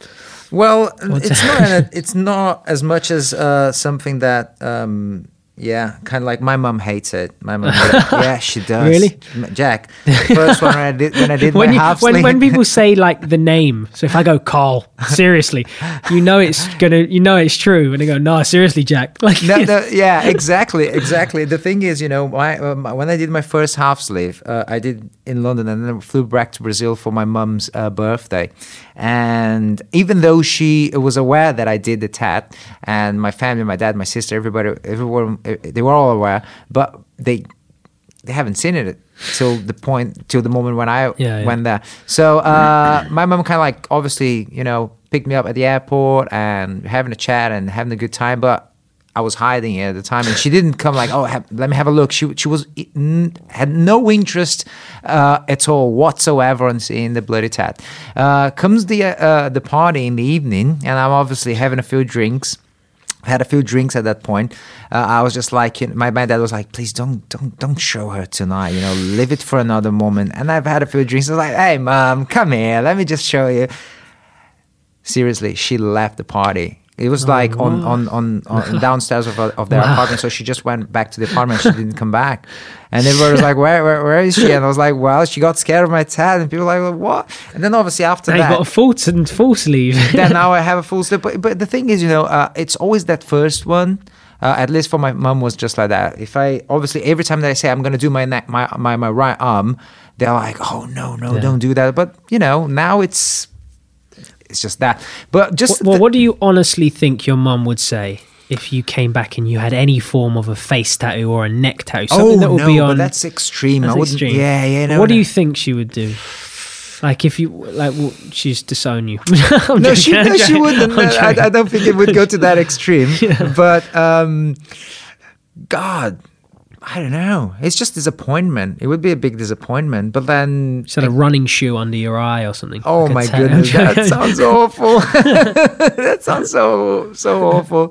No, I would never do that. I think that there are limits, you know, when it comes to personally, there are limits for myself. I don't judge anybody else. If you want to have a tat on your neck or on your face, that's up to you. And you know, but on my skin, I just wouldn't do it. Personal preference, isn't it? Yeah. Personal preference, exactly. I don't judge. I mean, if you want to have it, it's fine. But personally, some people look quite, you know, like you would think a face tattoo would completely ruin something. But then I actually think, you know, some people I've seen with face tattoos, I go, she looks all right, looks good. Yeah, do you know what I mean? Like absolutely. it actually kind of suits you. Would I get it? No. Do you know what I mean? Like, so I guess it's personal preference, really. Yeah. Have you ever thought about tattoos anyway? Just like. Yeah, I was gonna get a tattoo just because I was young and, you know, but then like, I've waited Yeah. I've waited. I'm 'cause so glad I since- didn't, though. Yeah, It's since I was 14, 15, I was thinking of having a tattoo, and then it took me literally 11 years after that to do it. Actually and do I it. think it's you do have to make sure that you take the time, because like everything in life, It's it not something comes you and should goes. rush. I guess. Exactly. No, exactly. It's just one of those things that you never know. You might change your mind tomorrow. But if the idea of having a tattoo, of this specific tattoo, of this specific design, or a picture that you want to have it, give it time. So you make absolutely sure that that's where you want to have it, because after you've done it, it's there for life. Yeah, exactly. You can't take it away. But it's still in the back of my mind, trying to think to answer your question earlier on, if I have anything like I can't think of anything really. I really cannot think Yeah. of anything. I generally can't. Or what about a fear? Like I have a irrational fear of a shark, as we sort of in the bath. Oh, I do have a genuine fear in open water of sharks. That's just genuine. So do you have any fears, would you say? Yeah, absolutely. The sea. Just the sea in just the general. sea in general, and waves. Because when I was 6 years old, I was with my parents just on a holiday, and in Brazil they put up flags to tell what the current is, if the beach is fine for you to just go on a swim, or if it's really dangerous. Say beach? Bitch. Bitch. Bitch. I go to the beach. I'll go to the beach. There you go. I was in the beach with my family. The waves were. And the waves were it was a black flag basically. Yeah. And that means it's just not good for a swim. It's just don't go in the water. And me and my dad, basically the sea was just went in, and me and my dad was just basically just walking, and then this very strong wave came and basically hit me, and it was just like rolling and rolling and rolling and rolling and rolling. And There's I no almost- control when the no water control, is. man. When the water comes. And that was like it stick with me in such a bad way, and I always feared about that. So water for me, open sea, it's not something that We're so vulnerable in open sea. yeah. As a but human, like for example in Portugal, when we were there, I felt like so good. Yeah. That was like well, kinda you like missed so the waves. You came, honestly, man. You don't believe us. I don't know You this. don't believe us, man. There were some It's serious impossible. waves. That was just a lake. I can't believe You it. were, oh man, you came, they must have known you were coming, because the waves were like, oh, we want Carl to have a good holiday. I love the fact that we were talking about it days after that. And you guys are just like, Carl, you must believe us. We were going like 8 foot in the And air. I'm like, We were. No way. And then you were. guys are tomorrow you're going to come back here and Yeah. the waves will be here. But They no, never they came. never came. They never came. There's no word of a lie, man. Such a good holiday, man. Such a good holiday. It was. I was telling Joe, man, we should plan something for August again. Definitely. Hopefully, yeah. Definitely, man. August comes and like it'll be, because our last holiday it was unplanned. We all just kind of was like, we all made the decision very close to the time. So if we were to sit here now and go, it would be much better to plan, And but it was fun. It was great. fun. It was great. Yeah, absolutely. Part is just amazing. That It part is. of the world is just the food, Great. the people, everything, Yeah, man. everything's so Oh, good. we feasted out there. We man. feasted out there. Yeah, absolutely. Jack, let me go for a few what I called roller coaster questions. Oh, here we go. Here we go, Carl. So Casagrande. the first one I've already asked you actually if you have any morning routines or rituals. So you told me Fruit. that. Fruit. Yeah. that was a really boring answer. Yeah, I should say I do yoga. I do I'll do it. I'll do No, it. but it's interesting because you're saying like every day is different. I mean, I do have a routine in the morning. What's your routine? That's exactly what I do every single day, man, regardless of where I am. Obviously, if What do you do? What? I wake up, right? Normally between 7:30 8 o'clock. I stretch, and while I'm in bed, I do a few stretches for my back, a few yoga positions, Yeah. like 3 minutes. Very simple. I tied up my curtain, open the window, drink 200 ml of water. It's just beside the bed. Drink that. Toilet. Do my thing.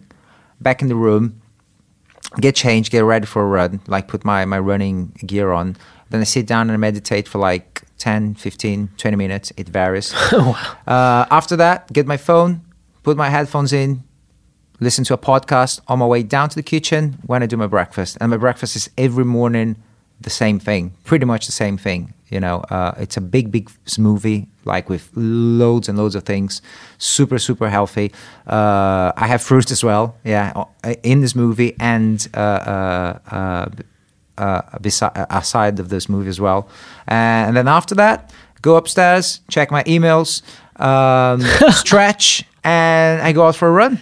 Oh, God. So I do If I that ever- every single day. Obviously, sometimes, you know, for example, if I have a job in the morning to do, the part of like going back to the room and then listening to checking my emails and then going for a run, that might be postponed for later on the I day. understand. But the part of like waking up, stretching, opening the window, drinking my water, toilet, back in the room, getting dressed, down in the kitchen, listening to a podcast, make my breakfast, and back up. That happens every day. That happens no Yeah, fail yeah. every single That's day. nice. You know, and that kind of like sets the mood for the day in a way, because I just recently, and I think it's very powerful as well, I just started to kind of like say those mantras to myself. Like I wake up in the morning. Last year I started doing it. First thing I do, alarm goes off. When the alarm goes off and I'm about to open my eyes, I smile. I put a smile on my face. Mate, You know. smiling is good. Smiling is good. And then while I'm going downstairs to have breakfast, I'm saying to myself, I'm making myself believe for no reason that it's going to be a great day. Things will be great. I'm very positive. I'm very smiling. I'm going to have a great attitude towards people, even though sometimes it might be challenging depending on what are you up to. But I'm kind of like trying to implement that more and more, because at the end of the day, it's all about dealing with your mind as well, isn't it? It's telling yourself to kind of like try and behave and On the note of that, like one thing, because obviously from you talking about it, I obviously then remember certain like, so for example, I never I never look at my phone straight away when I get up. I don't when I get up, I don't look at social media. I don't go on Facebook. So until I'm up, until I've made my bed, that's when I check my messages, because I think I just don't, you know, that's, you know, for you know, as we're talking about it, you know, now I'm sort of thinking, oh, actually, maybe I do certain things. You know, I don't watch TV. I don't watch the news in the morning or anything. So, and like you said about smiling, I don't necessarily like do that, but certainly every day is a new day to just go. If you had a little bit of shit happening, whatever, you know, like. But you are a smiley guy naturally, man. right? Thank you. No, because I like to yeah. think so. Do you know what I mean? Like I do sort of. I do think positively. You're not a moody type of character. I can be very moody, you know. I think we all can, you know, it's a And- natural thing, but as you know, as life is a lot more fun, and life is a lot more kind of, well, let me just make a mad link, you know, as we've been talking about loads of topics, but acting, yeah. If I'm going into the room and I'm not going to get that part, I'm not going to get it. I probably not going to get it. Do you know what I mean? But if I'm going, even, you know, because there's been a few characters I've gone for where I've gone, you know, this character it's hard for me. It doesn't suit me very well, you know, just because maybe it's a little bit too old for me or something, you know, anything. I still give it a good whack, you know, give it a good try, you know, or boxing fight. If you go in the ring, and Mike Tyson always said, he was like, he beat people before he even got in the ring.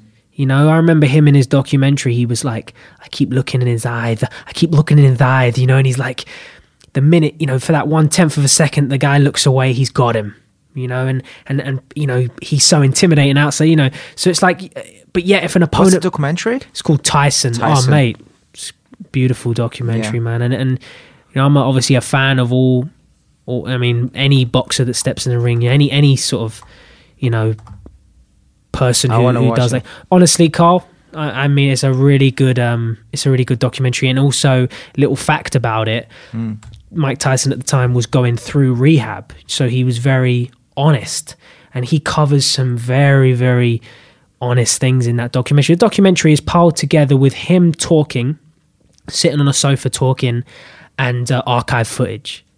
But it's very Amazing. much him narrating it. You know, him narrating with pictures and popping up. You know, and it's. Is it online anywhere? I don't know. I have the DVD. I'll try and- It might be. Might be. I'll try and find it. If I don't find it, I'll just Yeah. message you, and then next time you come around, if you could bring the DVD. I'll bring the DVD. Well, if you bring the DVD, can I play that on my PlayStation 3? Yeah, Yeah, you of can, course you right? can. I was just thinking, now, where am I going to play a DVD? MacBook Pros doesn't have a DVD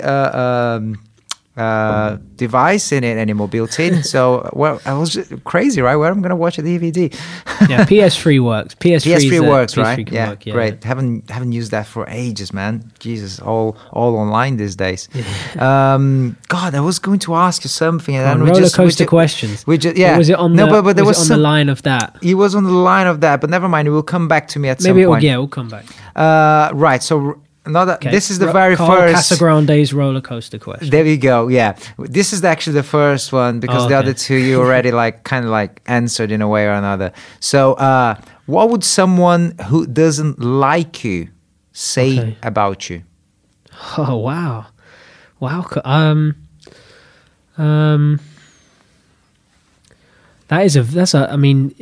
That's a hard question for anybody to kind of be put on a spot. So, bear with me. Someone who doesn't like me.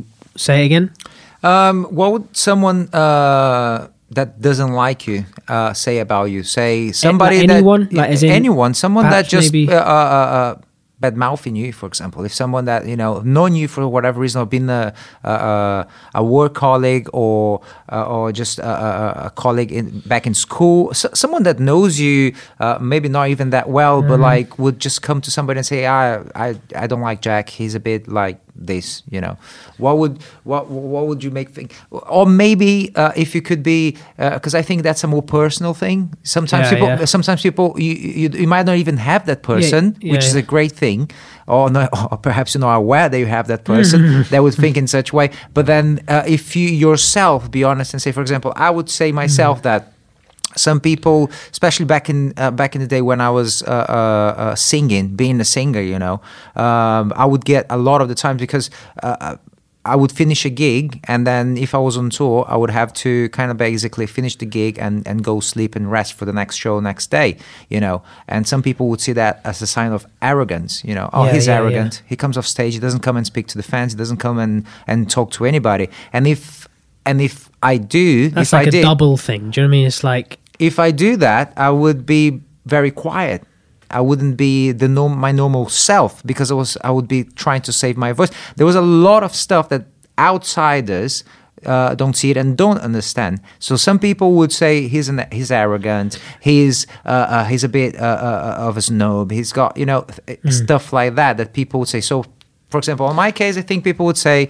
I think I've got mine now that just from listening. I think maybe certainly when I was younger. When it came to, I think people would say, someone who perhaps wouldn't like me would say that I can be quite, trying to find the word now, like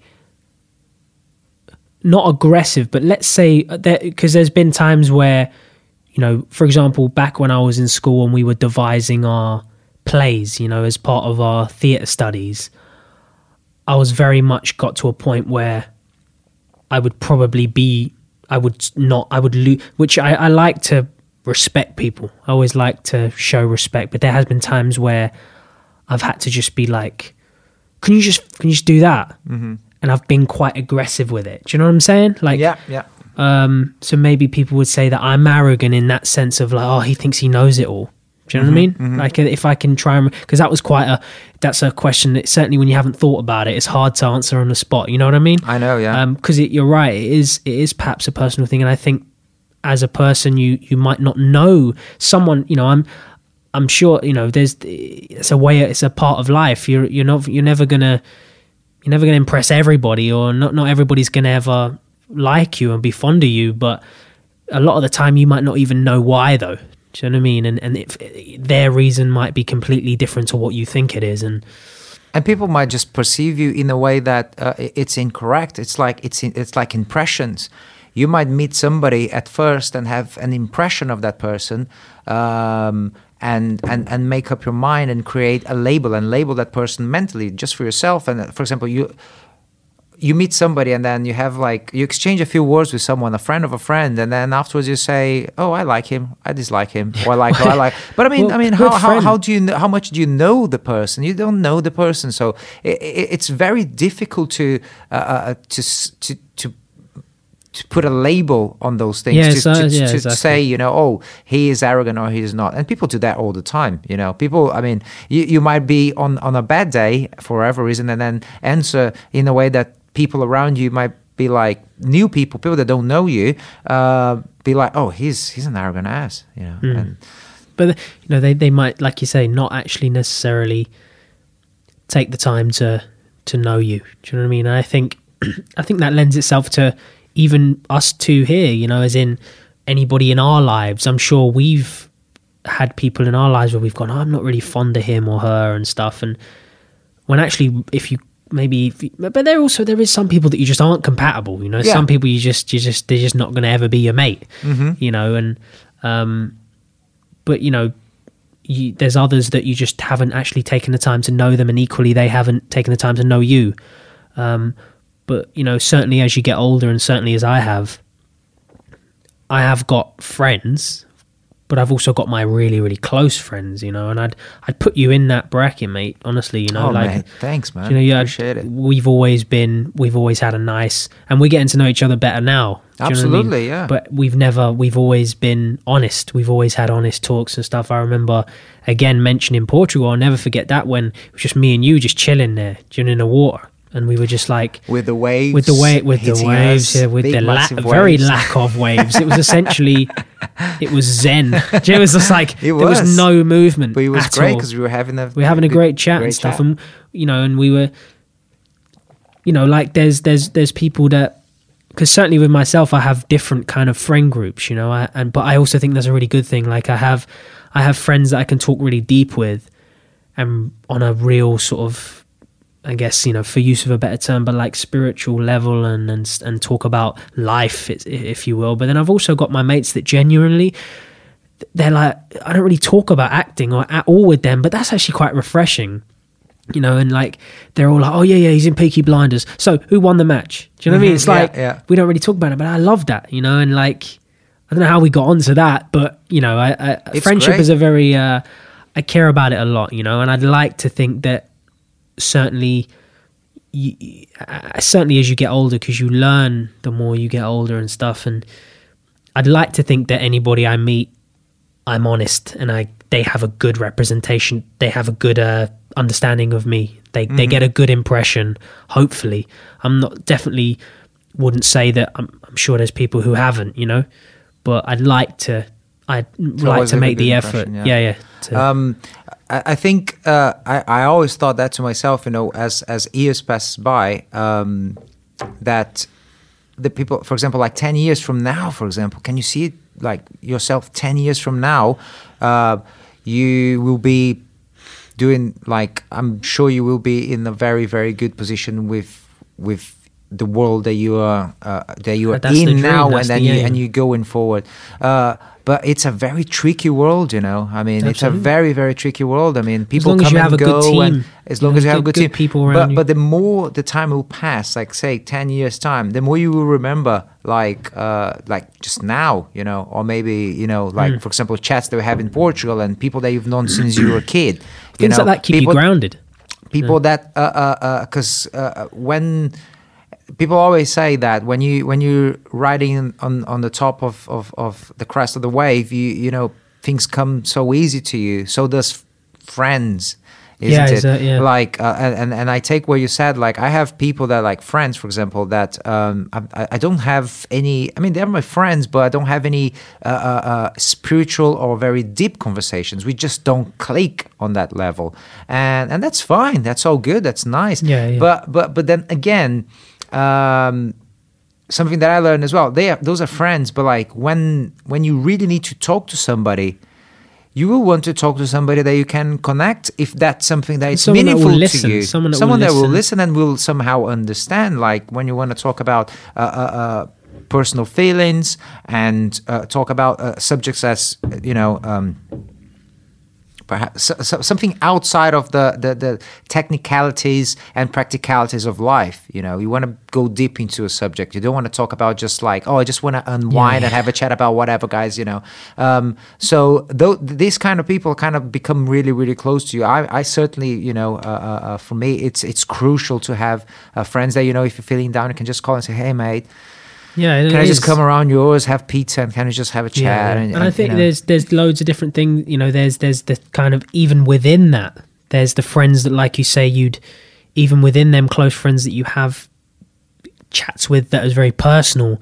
You do it in different circumstances. Like there's some friends who, for example, like you've never been to my house, but there's friends that would naturally come to my house. Do you know what I'm saying? Mm-hmm, like just because they always have and stuff. And sure. But then there's others who you would have a beer with, like, but within that realm of them close friends that you can talk personally with. And those things evolve as well. Like people, exactly. People, things just evolve. I mean, friendships that last, they evolve, they never stagnate. They never stay stagnated. And friends, real friends, I tend to say, sometimes you don't see the person, man, especially in my case, because I grew up in Brazil and lots of my childhood friends, I mean, I don't get to see them like till I go to Brazil, which I do once a year. So I don't get to see them for several months. And sometimes I don't even speak with them over the phone or WhatsApp, or we just don't talk. But every time that we get to see each other, it's like nothing has changed. Yeah, man. Everything is the same, whereas other people, sometimes you just grow apart. And I think that's just the natural course of life. What's your... roller coaster again. Back to the roller coaster. What's your view or views about money? Money. I think certainly when it comes to money, you see people's true colors. If you lend someone money and they don't happen to pay you back, perhaps, and then they make, do you know what I mean? Do you see what I'm getting? I think basically with me, I can say it, but like I always, how do I word it? I'm trying to think of the best way to word it, but basically, like I don't want anybody fucking with me when it comes to money. Do you know what I mean? Though, because something as common as something as wasteful as money, if you will, should never lose something that's powerful. A friendship, let's say. Mm-hmm. People I know have lost value. People I know have lost family members through money. God, I know. As in, like, and it's just what a stupid reason. Mm-hmm. Do you know what I mean? And I think we all need money to survive. You do, and like I would love to be that guy. Like, funny enough, I watched an Anthony Hopkins, and I love Anthony Hopkins as an actor. Oh, same. But it was really nice to watch. Louis met him, didn't he? Yeah, he did. He did on he said, like, in an interview to, like, obviously I'm not quoting him, but it was around the lines of someone was going, why do you act? Do you do it for the art? And he was like, no, it pays well. Like, do you know what I mean? Like, and certainly I love that. It's a refreshing thing to hear, from someone who, and as much as you need money, I hope I'm making sense here. Because certainly if I link it to myself, a life, I don't need money. I don't need to be rich to be happy. I don't need to be... Do you think you have that limit? Do you have for yourself? Because I, for example, I know, and There were some deep questions on this roller coaster. I was like, yeah, I know. It's good though. That's the idea. I know myself that whenever I reach certain things on my life, I will be fulfilled. I'm not gonna be like, okay, now that I've got the house, the car, just as an example, and now I want a boat. And now that I have a boat, I will want this and I will want that. So I know basically if one day I have £1,000, you know, I'm going to be very happy. That's all I need to fulfill virtually all my X amount of things. And if I can make it 1,100, if I can make 1,200, that's all nice and good. But I will not sacrifice in order to achieve that, family, friends, my health, which I think it's what happens to a lot of people. I mean, because obviously the more money you make, the more things you have, the more it costs to maintain, and then you get addicted to that kind of life. And when you realize, man, I know a lot of people that, man, God, they have a lot of money, but they haven't traveled. They haven't seen the world. So I'm like, dude, what's the point? They've got land, they've got house, they've got stuff, and stuff. But essentially, but that is also one of the,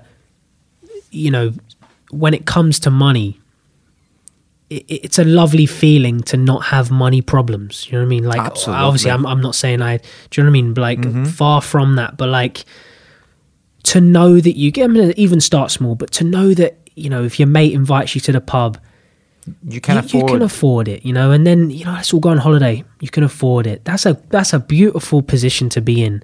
That doesn't necessarily mean you need to have a Ferrari or the biggest mansion, like. Yeah, but what I'm saying is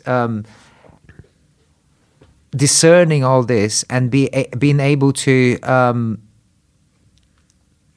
literally like put a limit somehow. Put a limit somehow. Like, for example, everybody wants to own a house. Everybody wants to, not pay rent. That's, I think, the number one thing for any individual on the planet. You want to have a place that you can live, that you can, decorate with your own stuff on your own way, and you don't pay rent for that. It's yours. It's your sanctuary. Perhaps you could put it this way. I'm sure that, everywhere that I lived, it was always like a sanctuary, especially my room was always like, whoa, this is my sanctuary.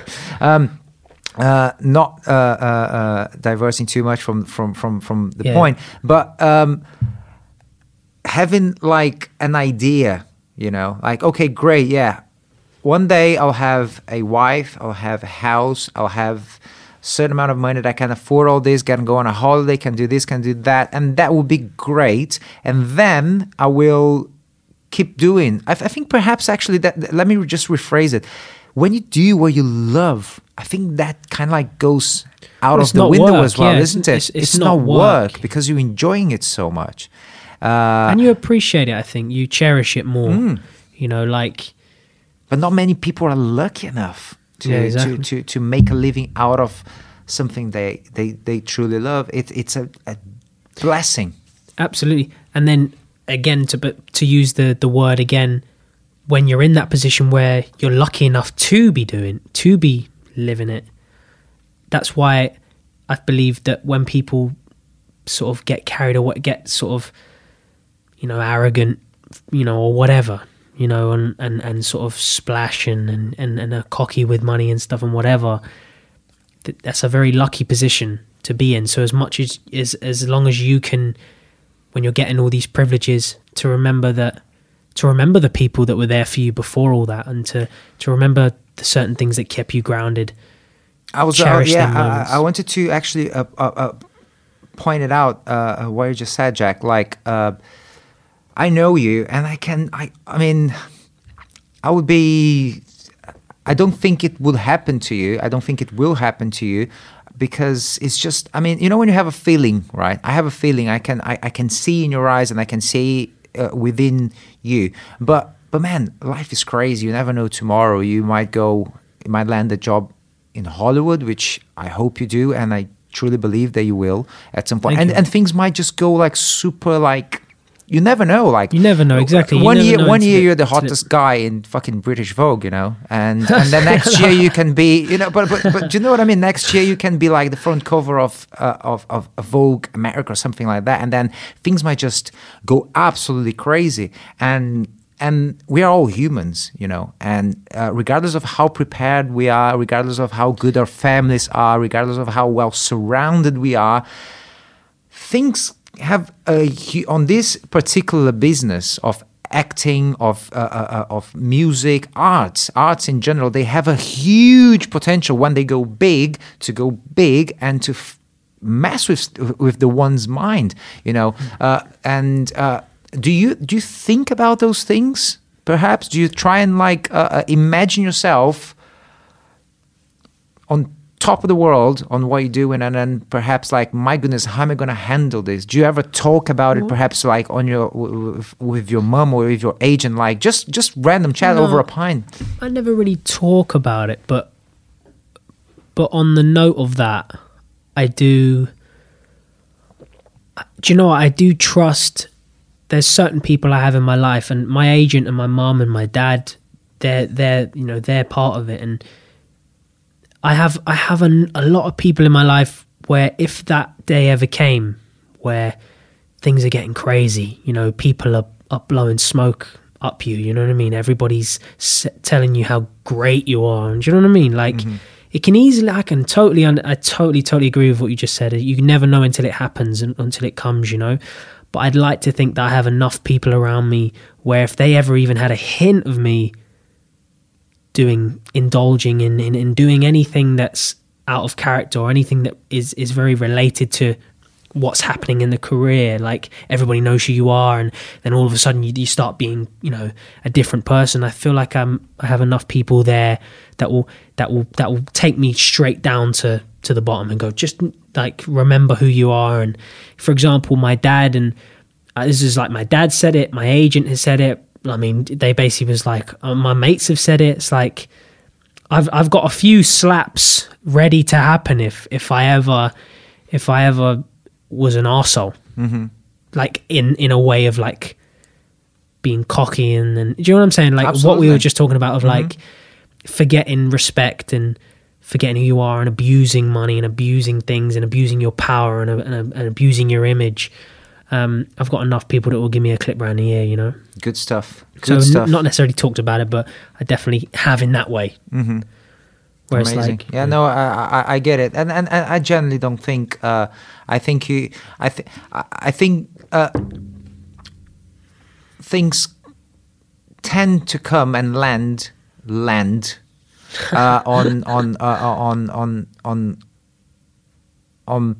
the right, to the right people, and I generally think that, man, you from what I know about you, I think you've got it. You know, you've got it. You're a very clever, very, very clever guy, very talented guy, and I'm sure you will handle whatever. Thank you. That means a lot. Is gonna get thrown at you, and I generally believe on that. And likewise, man, you've got your things coming your way. You've had so much experience. You've had a journey. You've had a journey, you know. Yeah. So, and that journey is gonna keep it's going the right way. So, likewise with you, bro. Amazing. Thanks, Jack. I'm not done. Yeah, I'm Oh, not is done. this I still another roller have coaster a couple of roller coaster questions for you. Let's go again. Got some tokens left, you know. My all day ticket is like, My all-day ticket, yeah. Winter Wonderland is closing soon. So go, shit. It's close already. What kind of food do you go for when in need of a treat? Something that you think of like, you know what? Oh, shit. Today I'm just gonna fuck whatever. You know, I'm just gonna go for it. I'm asking that as well, and I'm thinking, I'm dreaming of like a box of Krispy Kremes, 12 of them, and a pizza, all for myself. Oh, mate. I haven't done that for like ages. I feel guilty these days. I seriously do. So for me, it's a real treat. Yeah, you know? yeah. It's a real treat.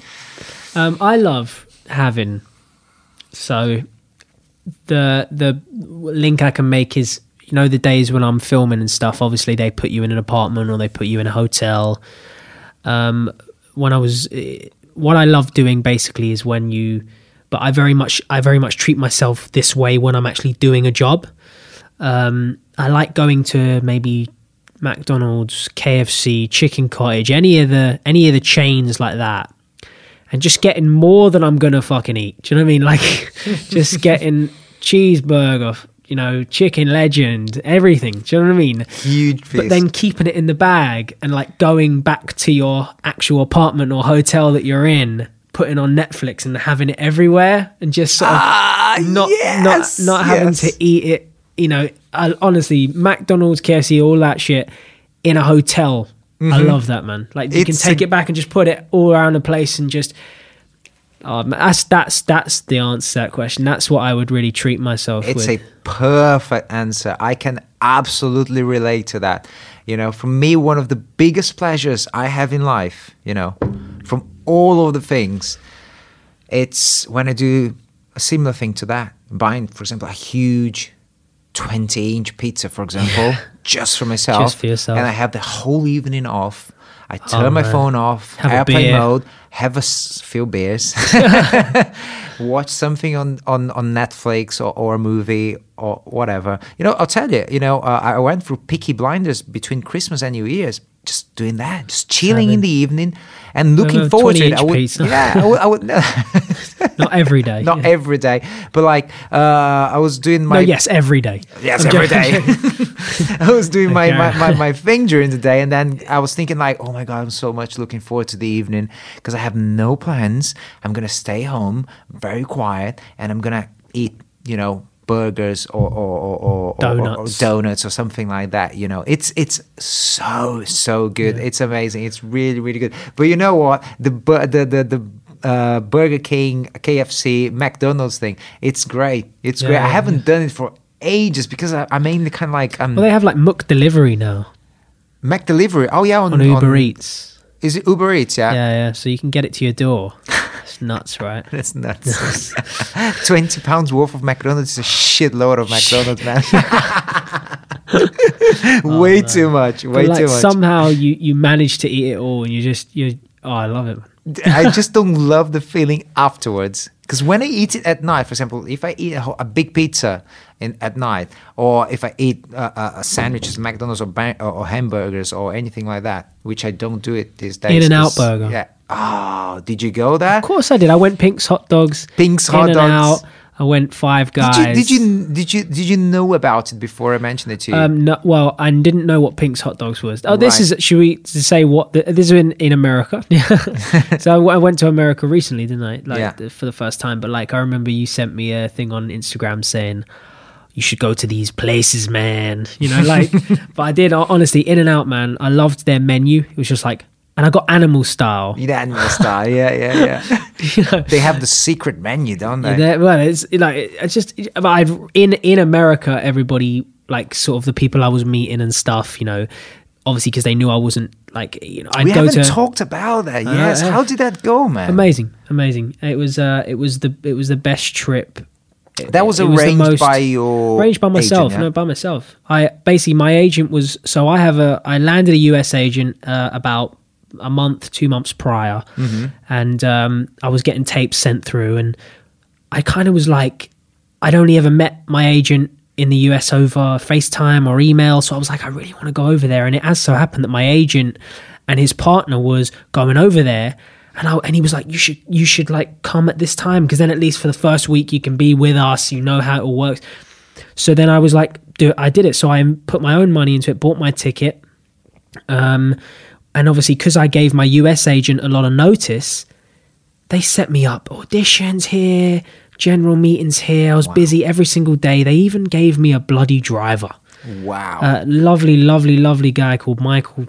He works for the agency. He's on his way up. He's 23. So me being 20, him being 23, we're having a lot of bonding. Exactly. And he took me to all the burger joints. You know what I mean?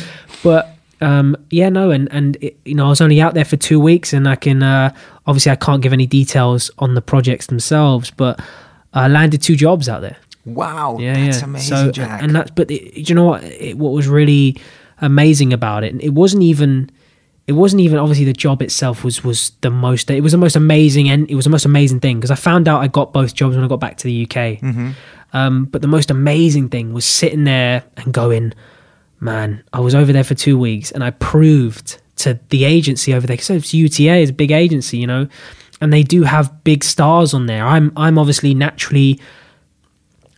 they give everybody priority. That's that, you know, that obviously, but like you know, there's a lot of bigger stars on their books than I am. So the fact that I'm very early days with them and I can go over there for 2 weeks and land some things, it proves to them that we mean fucking business. Of course. It's like I want them to be thinking, what if he was here for 3 weeks? What if he was here for a month? What if he was here for 2 months? And they go, come back. And like, I was funny enough on the phone to them because they've just started up back in the new year at there. So I've started just getting tapes back through, and the agent was like, oh, you know, we can't wait for you to come back. And that's what you want to hear, you know? Yeah. So it's like the jobs itself was the icing, cherry on top. Do you know what I mean? Or well, actually, no, I'll say icing. And the cherry on top was proving yourself. And a funny little memory, I hope I'm making like, you know, sense, you know what I mean? Yeah, no, but like, one of the best moments was on my last working day. So my last working day was a Friday when I was over there. I went home Saturday morning, and I'd one of the aims and things I wanted to do over there was go to like some of the sports games. So I went to a basketball game, watched the LA Clippers, and I went to watch LA Kings at ice hockey. So I knew that was in the evening, so I was buzzing, right? And I had I had an audition and I had a meeting set for Friday. And on Thursday evening, right, I had 3 things added to it. They were like, oh, we would love to, these blah, blah, blah, would like to meet you, and blah, blah, blah, like to meet you. So I had 2 general meetings added to it and an audition for a project. And they were like, Jack, I know this is like short notice, you know, it's quite a bit of material to learn. Do you mind? I'm like, that's why I'm here. I'm here for that reason. Send it over, babe. Send it over, babe. Do you know what I mean? Like, and then literally in the evening, I read 2 scripts, which take a long time. Do you know what I mean? To be prepared for the meetings. And I learned 6 pages of script for a thing, you know, all in this evening. I was like, but that kept me motivated, you know, it kept you on your toes. And to know that no matter what, it's your last day, you've smashed it. It's like, let's smash it some more, you know? Man. And just the fact that I went home with all them going, okay. Impressed. Yeah. You that was the most important thing. That's amazing. The highlight was In-N-Out Burger. Because it's always the highlight for what a way to link it back. I went on a little tangent, and I never understood why they never opened a branch over here. I know, on the shores, man. It's you know that they did a couple of times, like in North London. Does it work? Like though? No. But like for a few hours, they would be selling like, I don't know, a certain amount of burgers, doing burgers on a very tiny little kitchen in a very tiny little place, and it would be a big buzz. If you go on Google and you just Google it, In-N-Out in the UK, it happened I think a couple of times in the past. I always learn about it. Yeah. No, I always learn about it like days after it happened, and people would be queuing from like silly hours in the morning just to get a burger at 12. I wouldn't do that. But, you know, you always wonder why they never actually open a branch over here. But I'm glad that you liked Pink's Hot Dogs, because it's such a legendary place, you know. Well, it's that's on where, Melrose, off Melrose Avenue. Yeah, and that's where... mate, the longest street ever. It is, yeah. Melrose Avenue, man. Yeah, it's great. It's long, man. It's long. Yeah, I love running over there. It's great. Oh, man. And then when I was over there, it was so hot. So walking down Melrose... It's a great place, isn't it? I love LA. Yeah, beautiful place, isn't it? Beautiful people. Do you know what I mean? Like, do you think that in the future, perhaps you would, I don't know, relocate there for a while to kind of like push your career 100%. forward? Definitely. I want, you know, but I love British projects. Is that something that you think it's going to happen? It's an aim. Fairly soon, or no? Well, you know, it's I love British projects. Course. You know what I mean? And I kind of, the best thing is, but basically the dream is to make it over here, to be a name over here, and I'm getting there. You know, be established, get some good projects under my belt, and then go over to LA as a complete unknown, which I did do. But you know, people might know who I am within the industry terms. You know, I'm certainly far from the level of being recognized on the street, but in terms of industry, I'd like to think that were you not recognized on the street? I mean, odd time. Like Born to Kill, like not really. You know, because I look a lot different. Because I tend to not that the style of hair I had in Born to Kill is not how I have it. Obviously, I dress differently. Yeah. So there's a lot of variables there but I did get recognised the odd time, you know. And but going over to LA, I was a British guy who happens to get a few jobs in the UK, and going over there, They love the accent, don't they? They love it, man. I put it on. I was like, yeah. I love West Hollywood, mate. You know what I mean? I was like, I went down Melrose. Was it In and Out? Amazing. So cool. But you know, it's I would definitely basically the aim is to, yeah, of course I'd relocate there, but home is always going to be London and England, you know, and you know, that's where I live. That's where home is, you know. Yeah. But when I went over there, I definitely fell in love with it. I fell in love with the energy. I fell in love with everything, mate. Talking about earlier about morning routines. See how I said I normally get up at blah blah time, you know, let's say 9. You know what I mean? Like it's in between 8 and 10. You know? Mate, over there, 7 in the morning, 6:30 in the morning, sun shining, balcony, that's jet lag. And I was like, no, this is, I get you though, but like, what a beautiful way to wake up. Sun shining through your window. You have a few meetings today. You have a few auditions. Let's do it, baby. You feel energized. Like, yeah. You're like, you know, and when my UK agent, because I was with my UK agent and his partner the first week, and then they went home. So I was on my own for a week, but with them for the first week. And the best thing they said to me was like, oh, I can see you like shining. It's like you're in your element. And then like when they left, I was on my own in LA. I had to, you know, get the Airbnb myself, you know, and all that stuff is, it makes you, it's a proud feeling because it's like you did that. Mm-hmm. No one else did it. You invested your own money, you know? Absolutely. Absolutely. Jack, it's man, it's, I know the feeling. I know how amazing it feels to achieve stuff that you believed that you could, but then you actually did it. You actually did it, you know. And I think it's a fantastic thing. One last roller coaster question, very easy one. We've had a great. Fruitful chat, may I add? We did, yeah, absolutely. It's been fucking ace, way longer than expected, but that's amazing. That's just how it happens, isn't it? Yeah. Wow. Are you reading anything at the moment? Reading? Yeah, reading like a book. I read scripts. You read all scripts the time, all the yeah. time. I read every script that comes through. I read it. So the last book I read the book for the project. So yeah, it's a book called Spontaneous, and I know they were making a film based on the book, and you know, what is it all about? It's essentially about a girl. It follows a girl, and people just start spontaneously combusting, blowing up for no reason. Wow, sounds so crazy. I know, but.